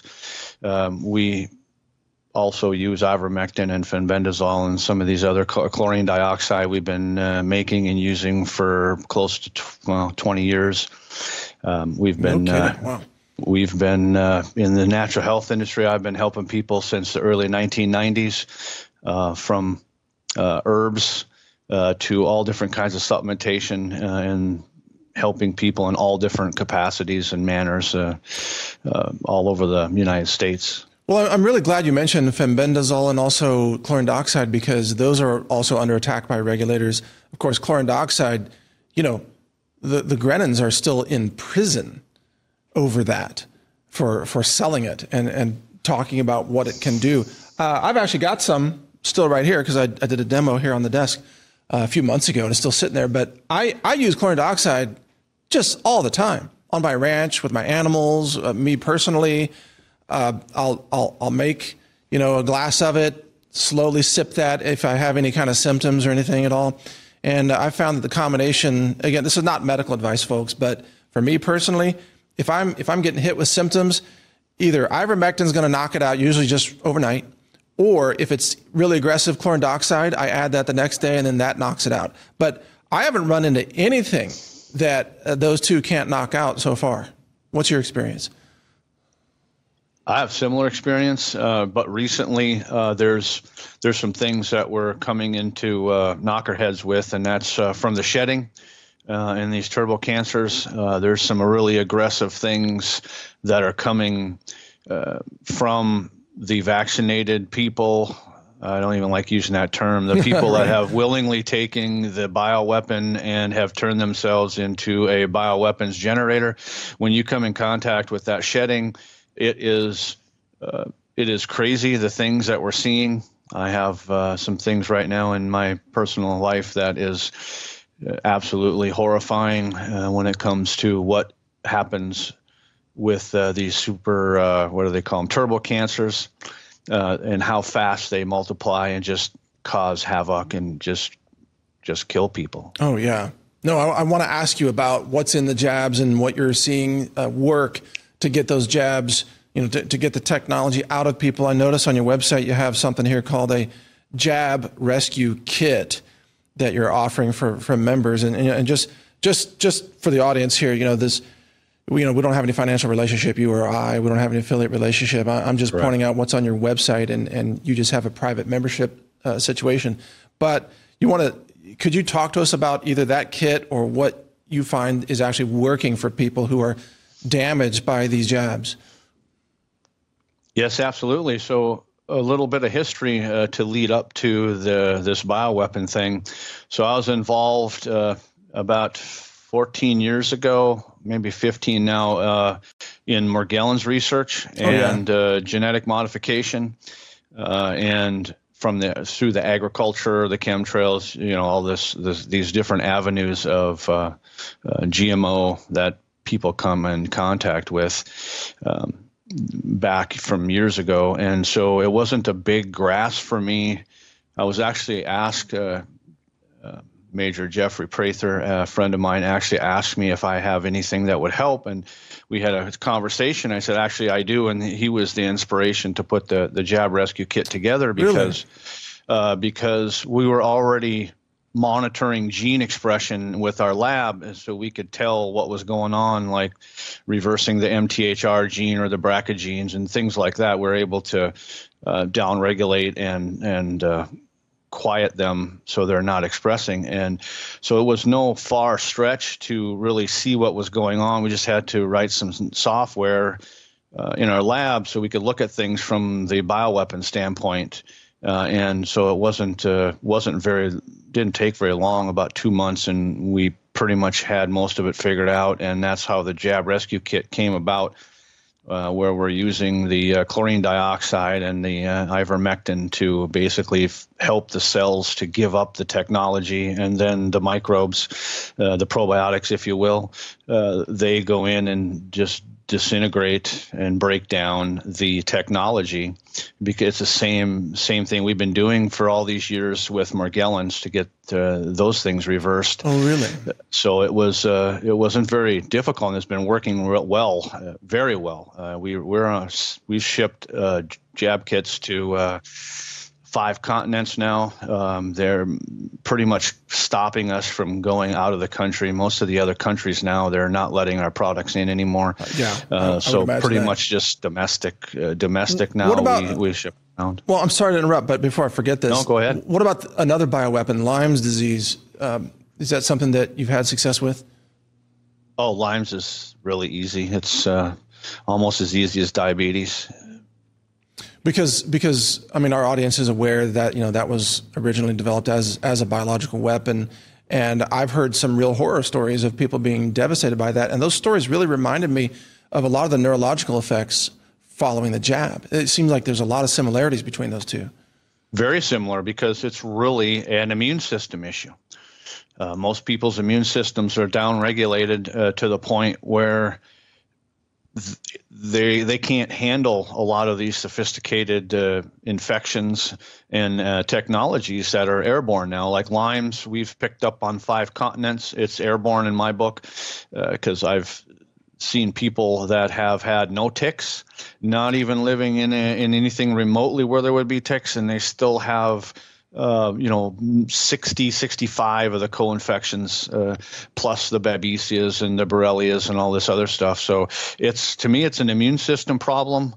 It's not, we never really go after the Lyme, because the immune system is allowing the Lyme organisms to be there. So we go and bolster the immune system and then knock the infection down at the same time. And it usually works fairly well, fairly quickly. Within 6 months, that is pretty much under control. Well, that's great news for a lot of our audience members, because I think a lot of people out there still suffer from this. And back to the so-called vaccine, I mean, I know someone, a nurse, who took one jab and was just neurologically destroyed, absolutely devastated. Even she said that and I've heard this from other people, that it felt like she was numb and that life had left her body. And other people have said it felt like God had left them. I mean, the sensory implosion was very profound all the way through the neurological system. So what does that say to you as a researcher about what this weapon is and its methods of attack? It's a slow or soft kill. If it's injected properly, if you're hitting a bloodstream or lymph, or where it gets out of the tissue faster, then you have these sudden death situations. I believe it's when you're not, when you can make it through the first few injections, the insults of that, then if your immune system can handle that, then you're then being, how do you want to say, the hardware is being injected into you to then start multiplying. It's very similar to Morgellons. I believe Morgellons was kind of related to that, where you have these self-assembling things going on inside your body, where you have computer chip things and these hairs and the other things that develop inside of you, turns you into a generator of them. And then there's no way, it has to be connected, because we're picking up MAC addresses from these people that have been injected. So there's definitely hardware and software being installed through the injections and then created inside the body using the body's environment inside to support that kind of signal. So it's what's the word? Like a, I don't know, it's like a biocomputer software injection. I'm a little bit lost for words here, because it's just It gets kind of complicated. We know. I mean, Pfizer described it as an operating system. The mRNA injections, they're installing an operating system. And we've seen, was it Dr. Lieber? Isn't he the one that did all the nanotech patents and research? Was it that name sounds familiar? Yep. I think it was Charles Lieber, if I have that correct, who was actually prosecuted for sharing this technology with communist China. And he had over 20 patents talking about self-assembling nanotechnology that can penetrate cell walls and that can both monitor cells and control them, including in the cell nuclei. So, the reason I'm saying that, Will, is just because in case the audience hears you and thinks, what is he talking about? This is all in the U.S. Patent Office documents, folks. It's all on the record. There's a document out called the Fauci dossier that lists all 5,200 plus patents associated with the bioweapon vaccine program. Dr. David Martin shared that a couple of years ago. So that's free, easy to get online. Just Google that Fauci dossier. I mean, it's all patented. This is not a mystery. It started back years and years ago, a couple of decades ago, to get to where we are today. And that's why I say the Magellan's crosses over so common in the parallels. That's why I believe that was like phases to see how this technology can get into the body and all that. That's why I'm saying there's such a crossover. Yeah. In fact, you know what? I want to play a little video clip, about a 2-minute clip from Robert F. Kennedy Jr. here, where he's talking about how the CIA has conducted over 200 medical experiments on the American people. And I want to get your reaction to that. So let's play that clip.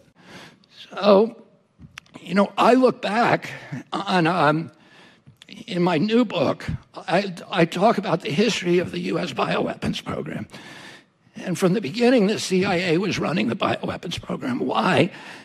Because we didn't have a bioweapons program after World War II. And the CIA's first operation was called Operation Paperclip. And it was an operation to get all the bioweapons and nuclear and chemical scientists out of Germany and Japan, where they had an extensive bioweapons program.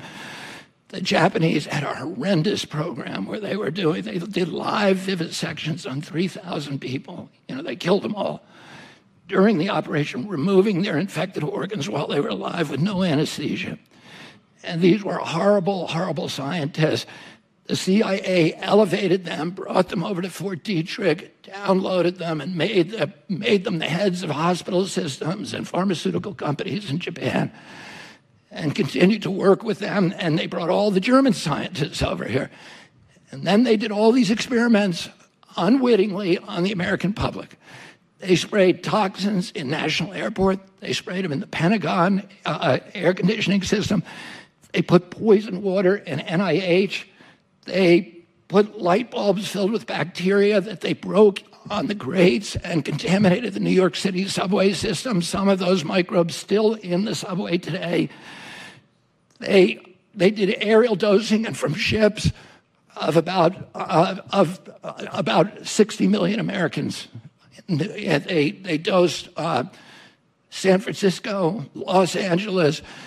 All right, there's the clip. What do you think about RFK Jr.? What he's saying about the history of medical experimentation?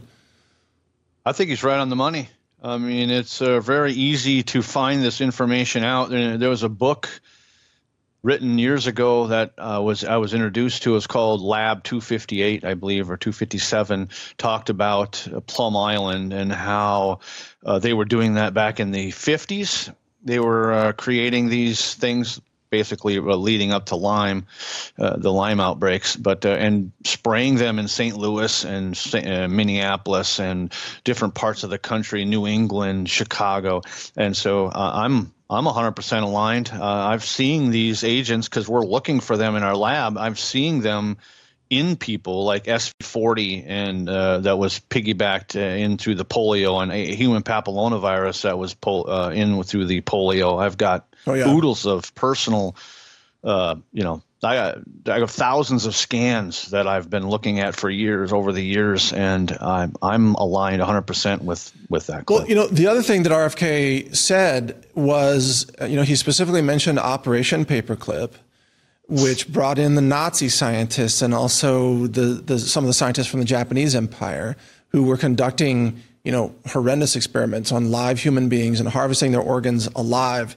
But, Operation Paperclip, which I know you know about it, our audience is well aware of it. The mainstream media would call it a conspiracy theory. No, it's not. It's history.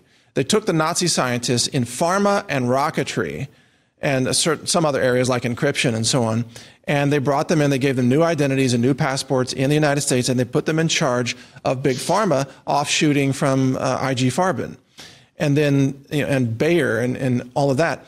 And then NASA was run by Nazis from the very beginning. So the Apollo missions and everything, it's all Nazi technology. The bioweapons, Nazi technology. The depopulation weapons, Nazi technology. And now that's just what, seemingly the American empire is run by Nazis. Literally. Your comments? I believe that. I totally believe that. I've actually had family members from those that came over through the Operation Paperclip that have been clients of ours to verify that. So it's just a fact. It's not, there's no conspiracy. It's fact-based information we're talking about here, just history, like you said. Yeah, it's just straight up history. Getting to more solutions, let me point out something else that I see on your website here. Again, patientadvocatebulldog.com. You have something here called the Respiratory Rescue Kit. And I see that it has a nebulizer and some silver and some hydrogen peroxide and iodine and things like that. I mean, I was putting, it's funny, you and I must think the same way, except the only thing that I add, so what I do is I go out and I buy a xylitol nasal nebulizer with xylitol in a solution, and then I add colloidal silver and I add a few drops of iodine. I shake that up and then I squirt that into my nasal passages, and that works like miraculously. Yeah, that kit I've been using for years. That kit was basically an evolution of my mentors helping, because respiratory was my problem as a child. Oh, really? I had asthma and bronchitis. I was on 4 different inhalers daily and several different other pills and shots weekly for the bulk of my teenage years. And when I turned 20, my best friend, who was a Vietnam vet and a Native American, gave me this glass of really stinky tea and said, "Here, drink this. Your asthma will go away." And so I'm like, okay. So I drank it, and 20 minutes later, I took the first deep breath that I've ever taken in my life, unassisted by medicine. And that was the beginning of my trip down this path that led me to today. And so those products there, for instance, like the little huffer, that little huffer was given to me by a Chippewa woman, medicine woman, that I interned and built my first sweat lodge with back about 20 years ago. And that is wild-crafted, Appalachian collected golden seal root powder, which we collect. I have collectors that work for us that go wild crafting for our herbs and stuff we use as much as possible, and that's one of them. And when you inhale the dust of that root, it kills bacteria and fungus on contact.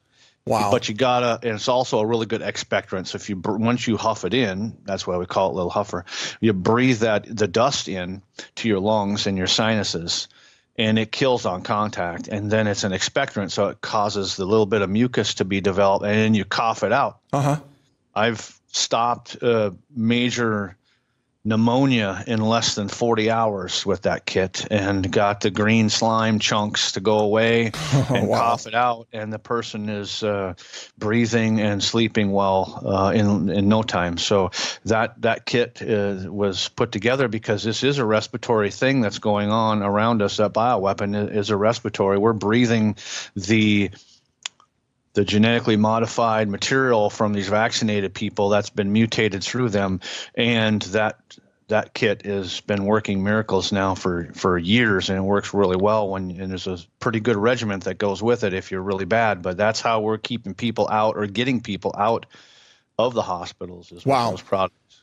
So this is kind of like this is going down the rabbit hole of super powerful, potent medicine that, no licensed doctor, would dare even recommend this to patients because they would have their license yanked by the medical boards that are trying to kill people. Right. They can't use this stuff because it's not patented. I'm not licensed by the AMA. I'm licensed by the PMA, which is the Pastoral Medical Association. And we're outlawed from, it's another parallel universe. We're over here in this world where there's close to 750,000 of us. And then you have the AMA over here doing their thing. So I'm over here in my alternate reality using things. We're by our license, we have to do things to help people. Yeah. Well, that's that's what medicine was supposed to be. But of course, it's become now a murderous regime, right. as you know. Okay. But the reason I wanted to point that out is, even I have people that come to me all the time because, I'm the health ranger and people ask me, well, what should I do for this or that? And I say, look, I can't prescribe you medicine. I'm not your doctor. I can't even diagnose you. I tell people, go to a naturopath, get a total analysis of everything in your life, like your diet, your exposure. What are you putting on your skin? What's your shampoo, your deodorant, your laundry detergent? And inevitably, when people do that, it turns out that they are living in a toxic stew of chemicals that they surround themselves with, and they go out and keep purchasing them and consuming them over and over again. And then they wonder why they're sick. Have you run into this too? 100%. That's why we make soap. We have a whole line. Like I said, we manufacture over 100 different products that cover from personal care to your health products to the soil. We were reversing genetic modification in the field, in animals. We can take a totally toxic environment, a field that's been sprayed for 40 years with pesticides, and in one growing season turn it into a nutrient-dense growing medium, and you can raise organic produce on it. So that's the reality we live in. So we cover everything from the ground all the way to your body with the stuff that we do. That's really powerful. And I apologize. I should have asked this up front, but do you normally go by Dr. Spencer, or do you go by Will, or how do you want me to call you on the show? I like Will because I'm just a human out here, just with a compassionate heart, helping other people. My mentors if anything, I give homage to my 48 mentors that have basically push me down this path where I'm at because I've been entrusted with some really awesome things, and they've lost their life. I had 3 mentors killed at high academic levels for what you get when you work with us. That's why we really prefer to work with people on the private side because I feel that's the only way we can really protect ourselves away from the medical mafia and the government mafia is we have to just stop playing that game. And so that's why I do what I do. What would you say to somebody who has been in that world of just regular pharmaceutical medicine, and they've taken the jabs and they've taken the boosters, and now the CDC just came out today and said, well, the new variant is very likely to infect those who are vaccinated, which is it's just a straight up admission of everything that we've said, you and I will, that the vaccines don't work. But now the CDC is saying they don't work, obviously. And even before that, they said that the vaccines don't stop transmission and don't stop infections, which is like, well, why are people even taking them? But what's the most compelling thing that you would say to somebody who has been brainwashed in that world and has taken the jabs, and now they're maybe finally starting to realize, hey, something's wrong with this picture? The first thing I say usually is I'm sorry. I'm sorry that you were mistaken, that you allowed that thing to be injected into you, because that was a big mistake. And the other thing I say is there's help. We have lots of anecdotal evidence of testimonies of helping people in that regard, even with 3 and 4 boosters, if they're still alive. So that's my first thing is I don't berate them, which a lot of people are doing that right now, but I'm sorry that you did that. It was a big mistake. And now let's look at what's going on. We can help you and here's your symptoms. And so then I direct them to our scans because we're able to see it. We're scanning for these, we can actually tell who the difference between Pfizer, J&J, AstraZeneca, Sinovac. We can actually tell the difference of the shedding, where the shedding is coming from the different vaccines in our scans, as well as over 140 other things we analyze on our base scans. So that's the main thing that we're doing right now. It's just spreading like wildfire because people don't know. So what are you scanning? Do people provide a sample of something? Yeah, we use a hair sample and a picture with our technology. Our technology is fairly cutting edge. It was developed originally in 1924, literally 99 years ago. Our technology was developed, the analog version. Our computerized digital version now was, the last, I don't know what generation it is, but it's been updated just last year. We have our own computer programmer and code writers that work for us in our lab. So we're writing our own test protocols with the software. And so really just a hair sample. And if you go to the website there, you can see Exponential Health Scan. It talks about it there briefly and discusses what we do. Wow. I mean, you can tell all that from a hair sample. Correct. We can test for over 250,000 different things off a hair sample or a picture. Oh, that's wild. All right. Well, I'm not familiar with whatever tech you're using because I come from the world of, mass spec, instruments and testing for pesticides and things like that. But every time somebody asks me to test, like blood or urine, I'm like, no, that's not, we don't want to handle other people's blood or urine in the lab. Thank you very much. Yeah, we've evolved past those tests years ago. Yeah. The tech is so far advanced now. It's amazing. And the common person has really no idea that this kind of technology is out there. So well, I'd love to learn more. Maybe we can talk after the interview because I'm always interested in, detection equipment and to know what's out there. And there's a lot of crazy stuff being thrown at us right now. In fact, my next question for you is, given that they're pushing the next Plandemic, it seems to me that they're going to try to create fear and panic yet again, which means they kind of have to up the ante on whatever they're going to do. Maybe they're going to drop a bioweapon or some kind of super spike protein on a city or maybe some hemorrhagic component that causes people to start bleeding out of their eyeballs or something. But what do you think they're going to do next to up the ante, COVID 2.0? What's coming? We're already seeing what they're doing. They're ramping up the EMFs, and those that have taken the bioweapon and then those that are severely shed on, they're already showing symptoms of the hemorrhagic fever things and respiratory problems already. We're getting calls, especially the last month now is really picking up the last 2 weeks. They're already doing it. It's all EMFs. I mean, you've had Doc Pete Chambers on your show. He's a 5G warfare specialist. He's also a business partner of ours and our spokesperson for Patient Advocate Bulldog. And he's right on. I mean, we're seeing it already in the clinic.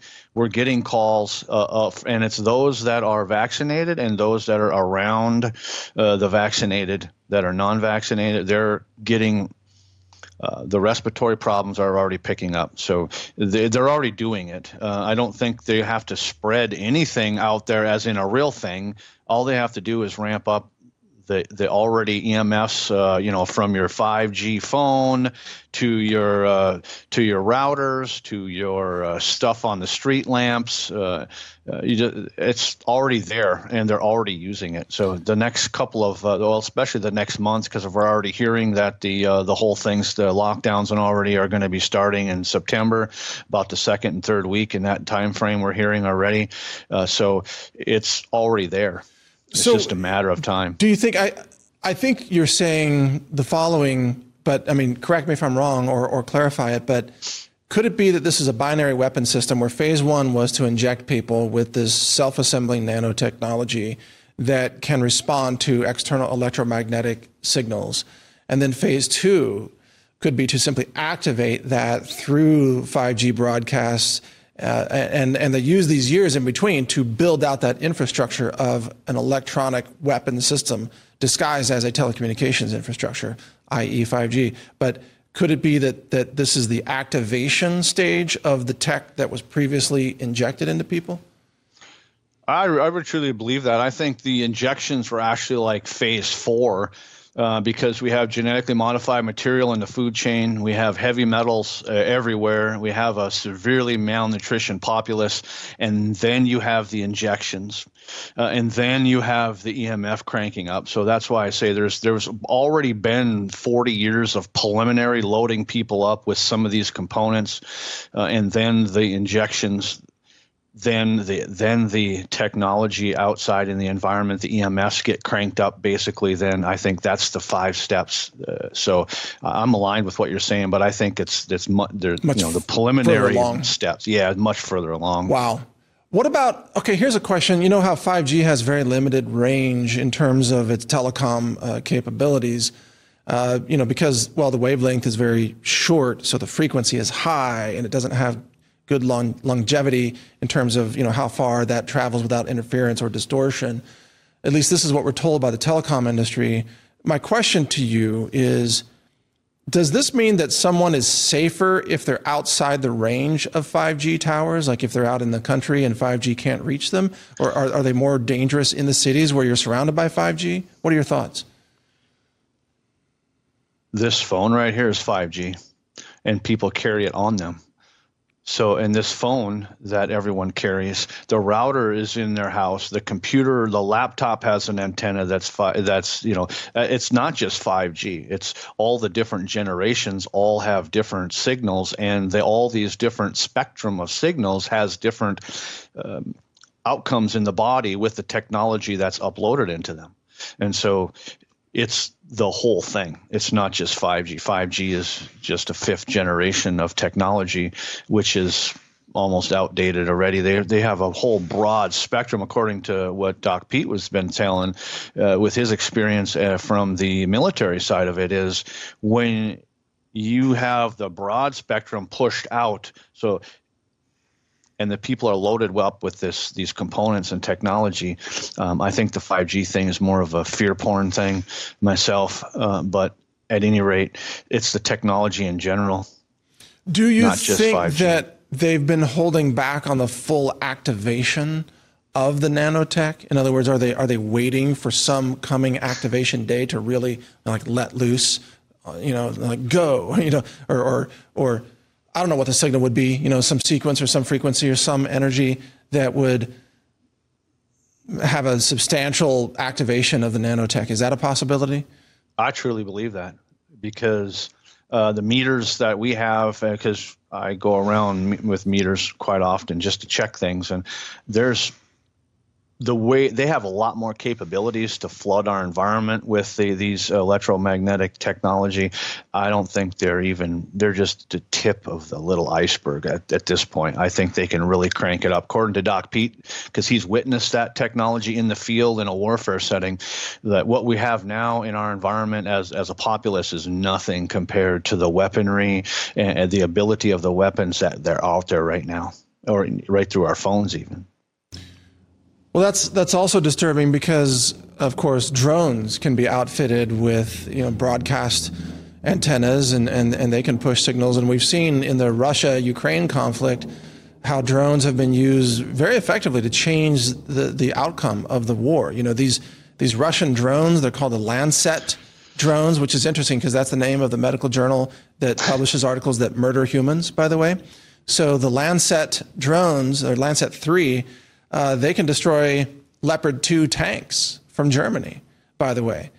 So you could destroy a multi-million-dollar tank, with a $100,000 drone, asymmetrical warfare. Well, surely the West has this, but the West is using its weapons against the people, right? So couldn't it be like drone warfare even in rural areas? Sure could be. We experienced it in Maui right there. We have That's true. Talked to people there that their cell phones died, no technology. They can't call in, can't call out. We just experienced that in just last week or earlier this week. So it's a thing. It's a war on us, the population. All right. Well, I guess we're going to wrap this up here in a couple of minutes, but one of the last questions I want to ask you is, as you're talking to new members who join your organization and take advantage of what you have to offer, are you hearing, I don't know, a level of astonishment from people that they can't believe that the institutions of our world, medicine, government, media, tech, have all become murderous, genocidal regimes against the people? Is that really sinking in to the people that you're talking to? I'd say maybe half can get their mind wrapped around that. I mean, I was introduced to this corruption in 1978 when I was quite young. So I've just lived my life knowing that it's just going on. It's a thing, and have watched it, since 78, all this stuff unfold.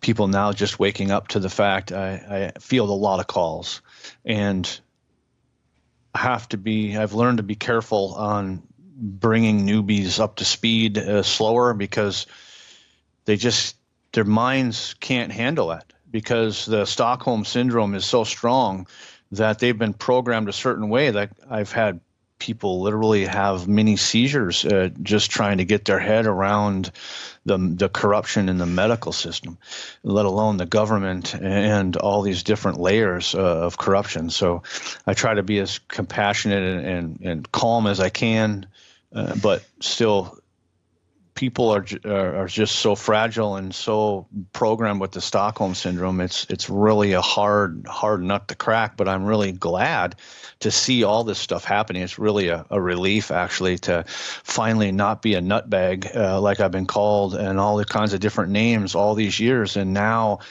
what we do is a thing, and it's becoming popular because we're here and we're still here doing this over all these decades, and it's becoming valuable now, because people are opening their eyes to see just the fraud that is all over our whole society. Yeah, completely agree. The red pilling has really accelerated. And I was just saying on my podcast the other day, I said, if you want to know what's going to happen in 2024, it's very simple. Just listen to Alex Jones' broadcasts from 2019, because right. He's always 5 years ahead. And everything that Alex warned about, almost literally everything, has come true. And actually it's more than 5 years. Sometimes Alex will be 10 years ahead or 12 years ahead. And, he's not the only one. We've all been ahead of the curve, but it's no longer like the idea that the vaccines are killing people. That's not a fringe theory anymore. It's direct experience that people share, that they observe. And some of them, of course, have died and are no longer around to comment on that, but their family members are. So, what you've been teaching for all these years, Will, more and more people are recognizing as being absolutely true. It is. It's a kind of a breath of fresh air. I hate to say it like that, but it is. I'm so happy that there's people waking up now, kind of almost too late maybe, but at least there's hope in that regard. I hate using that word, but there's a hope for humanity. At least I'm kind of an optimist that way. I believe we're winning somehow, and we're not going to all get wiped out. So, and I'm doing everything I can to support our immunity and our life. Well, yeah, I'm right there with you. And I tend to agree. I think we're going to overcome this. They won't be able to kill us all, but I do think they'll kill, my estimate is between 1 and 4 billion human beings that won't make it for the next, over the next 10 years. I think that's what the globalists will be able to kill off, probably from the injections they've already administered, by the way. I think they've already killed between 1 and 4 billion people as that plays out, is what I'm saying. But I agree with you, they can't kill us all. And many of us, like you and your members, are hard to kill, which is a good trait.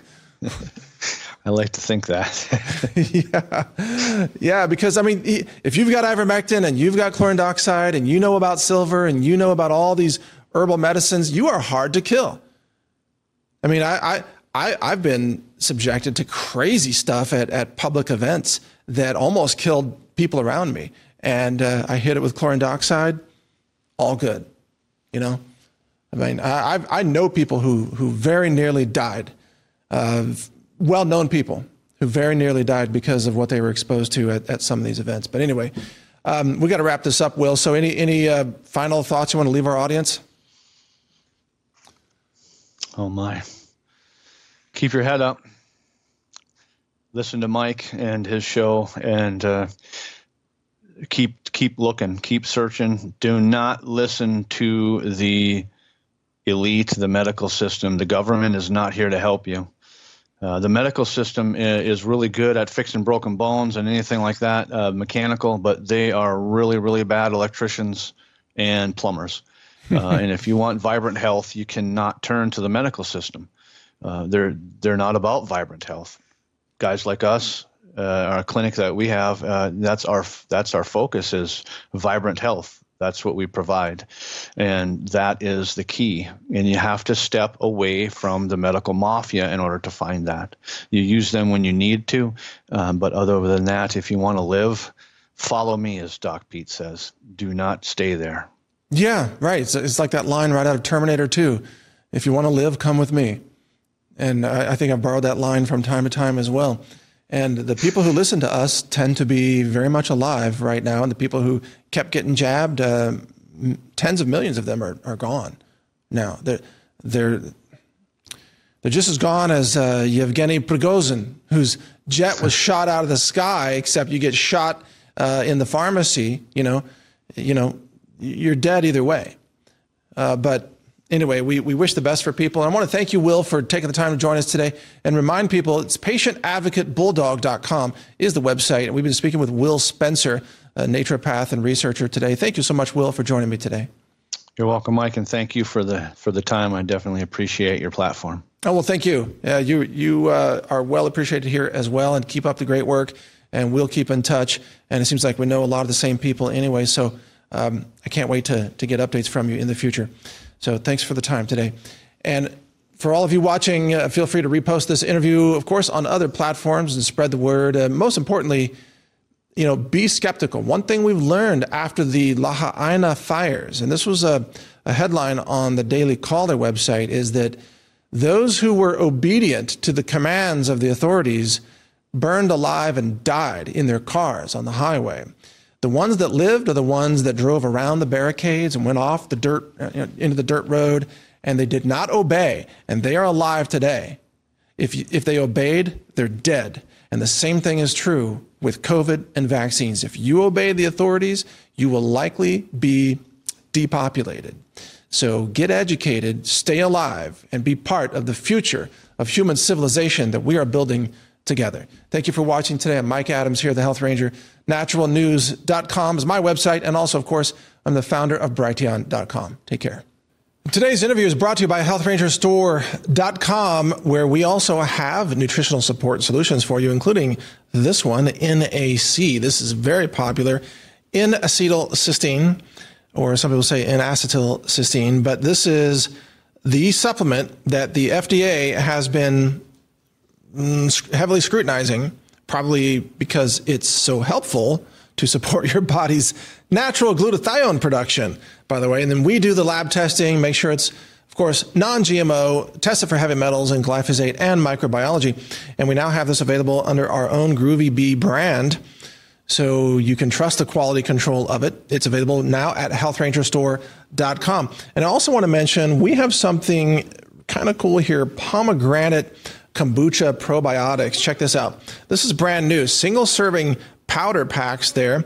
And you just open this up and put the powder into, a glass of water or something. And you can enjoy pomegranate powder with kombucha probiotics. And it's made with, of course, non-GMO citric acid. So the ingredients are very clean, very pure. Here it is, kombucha powder, pomegranate juice powder, non-GMO citric acid, sodium bicarbonate, which is baking soda, and then the probiotics right here. And that's it. We have made this ultra clean, ultra lab tested, and super delicious. It's available right now at HealthRangerStore.com. Thank you for your support.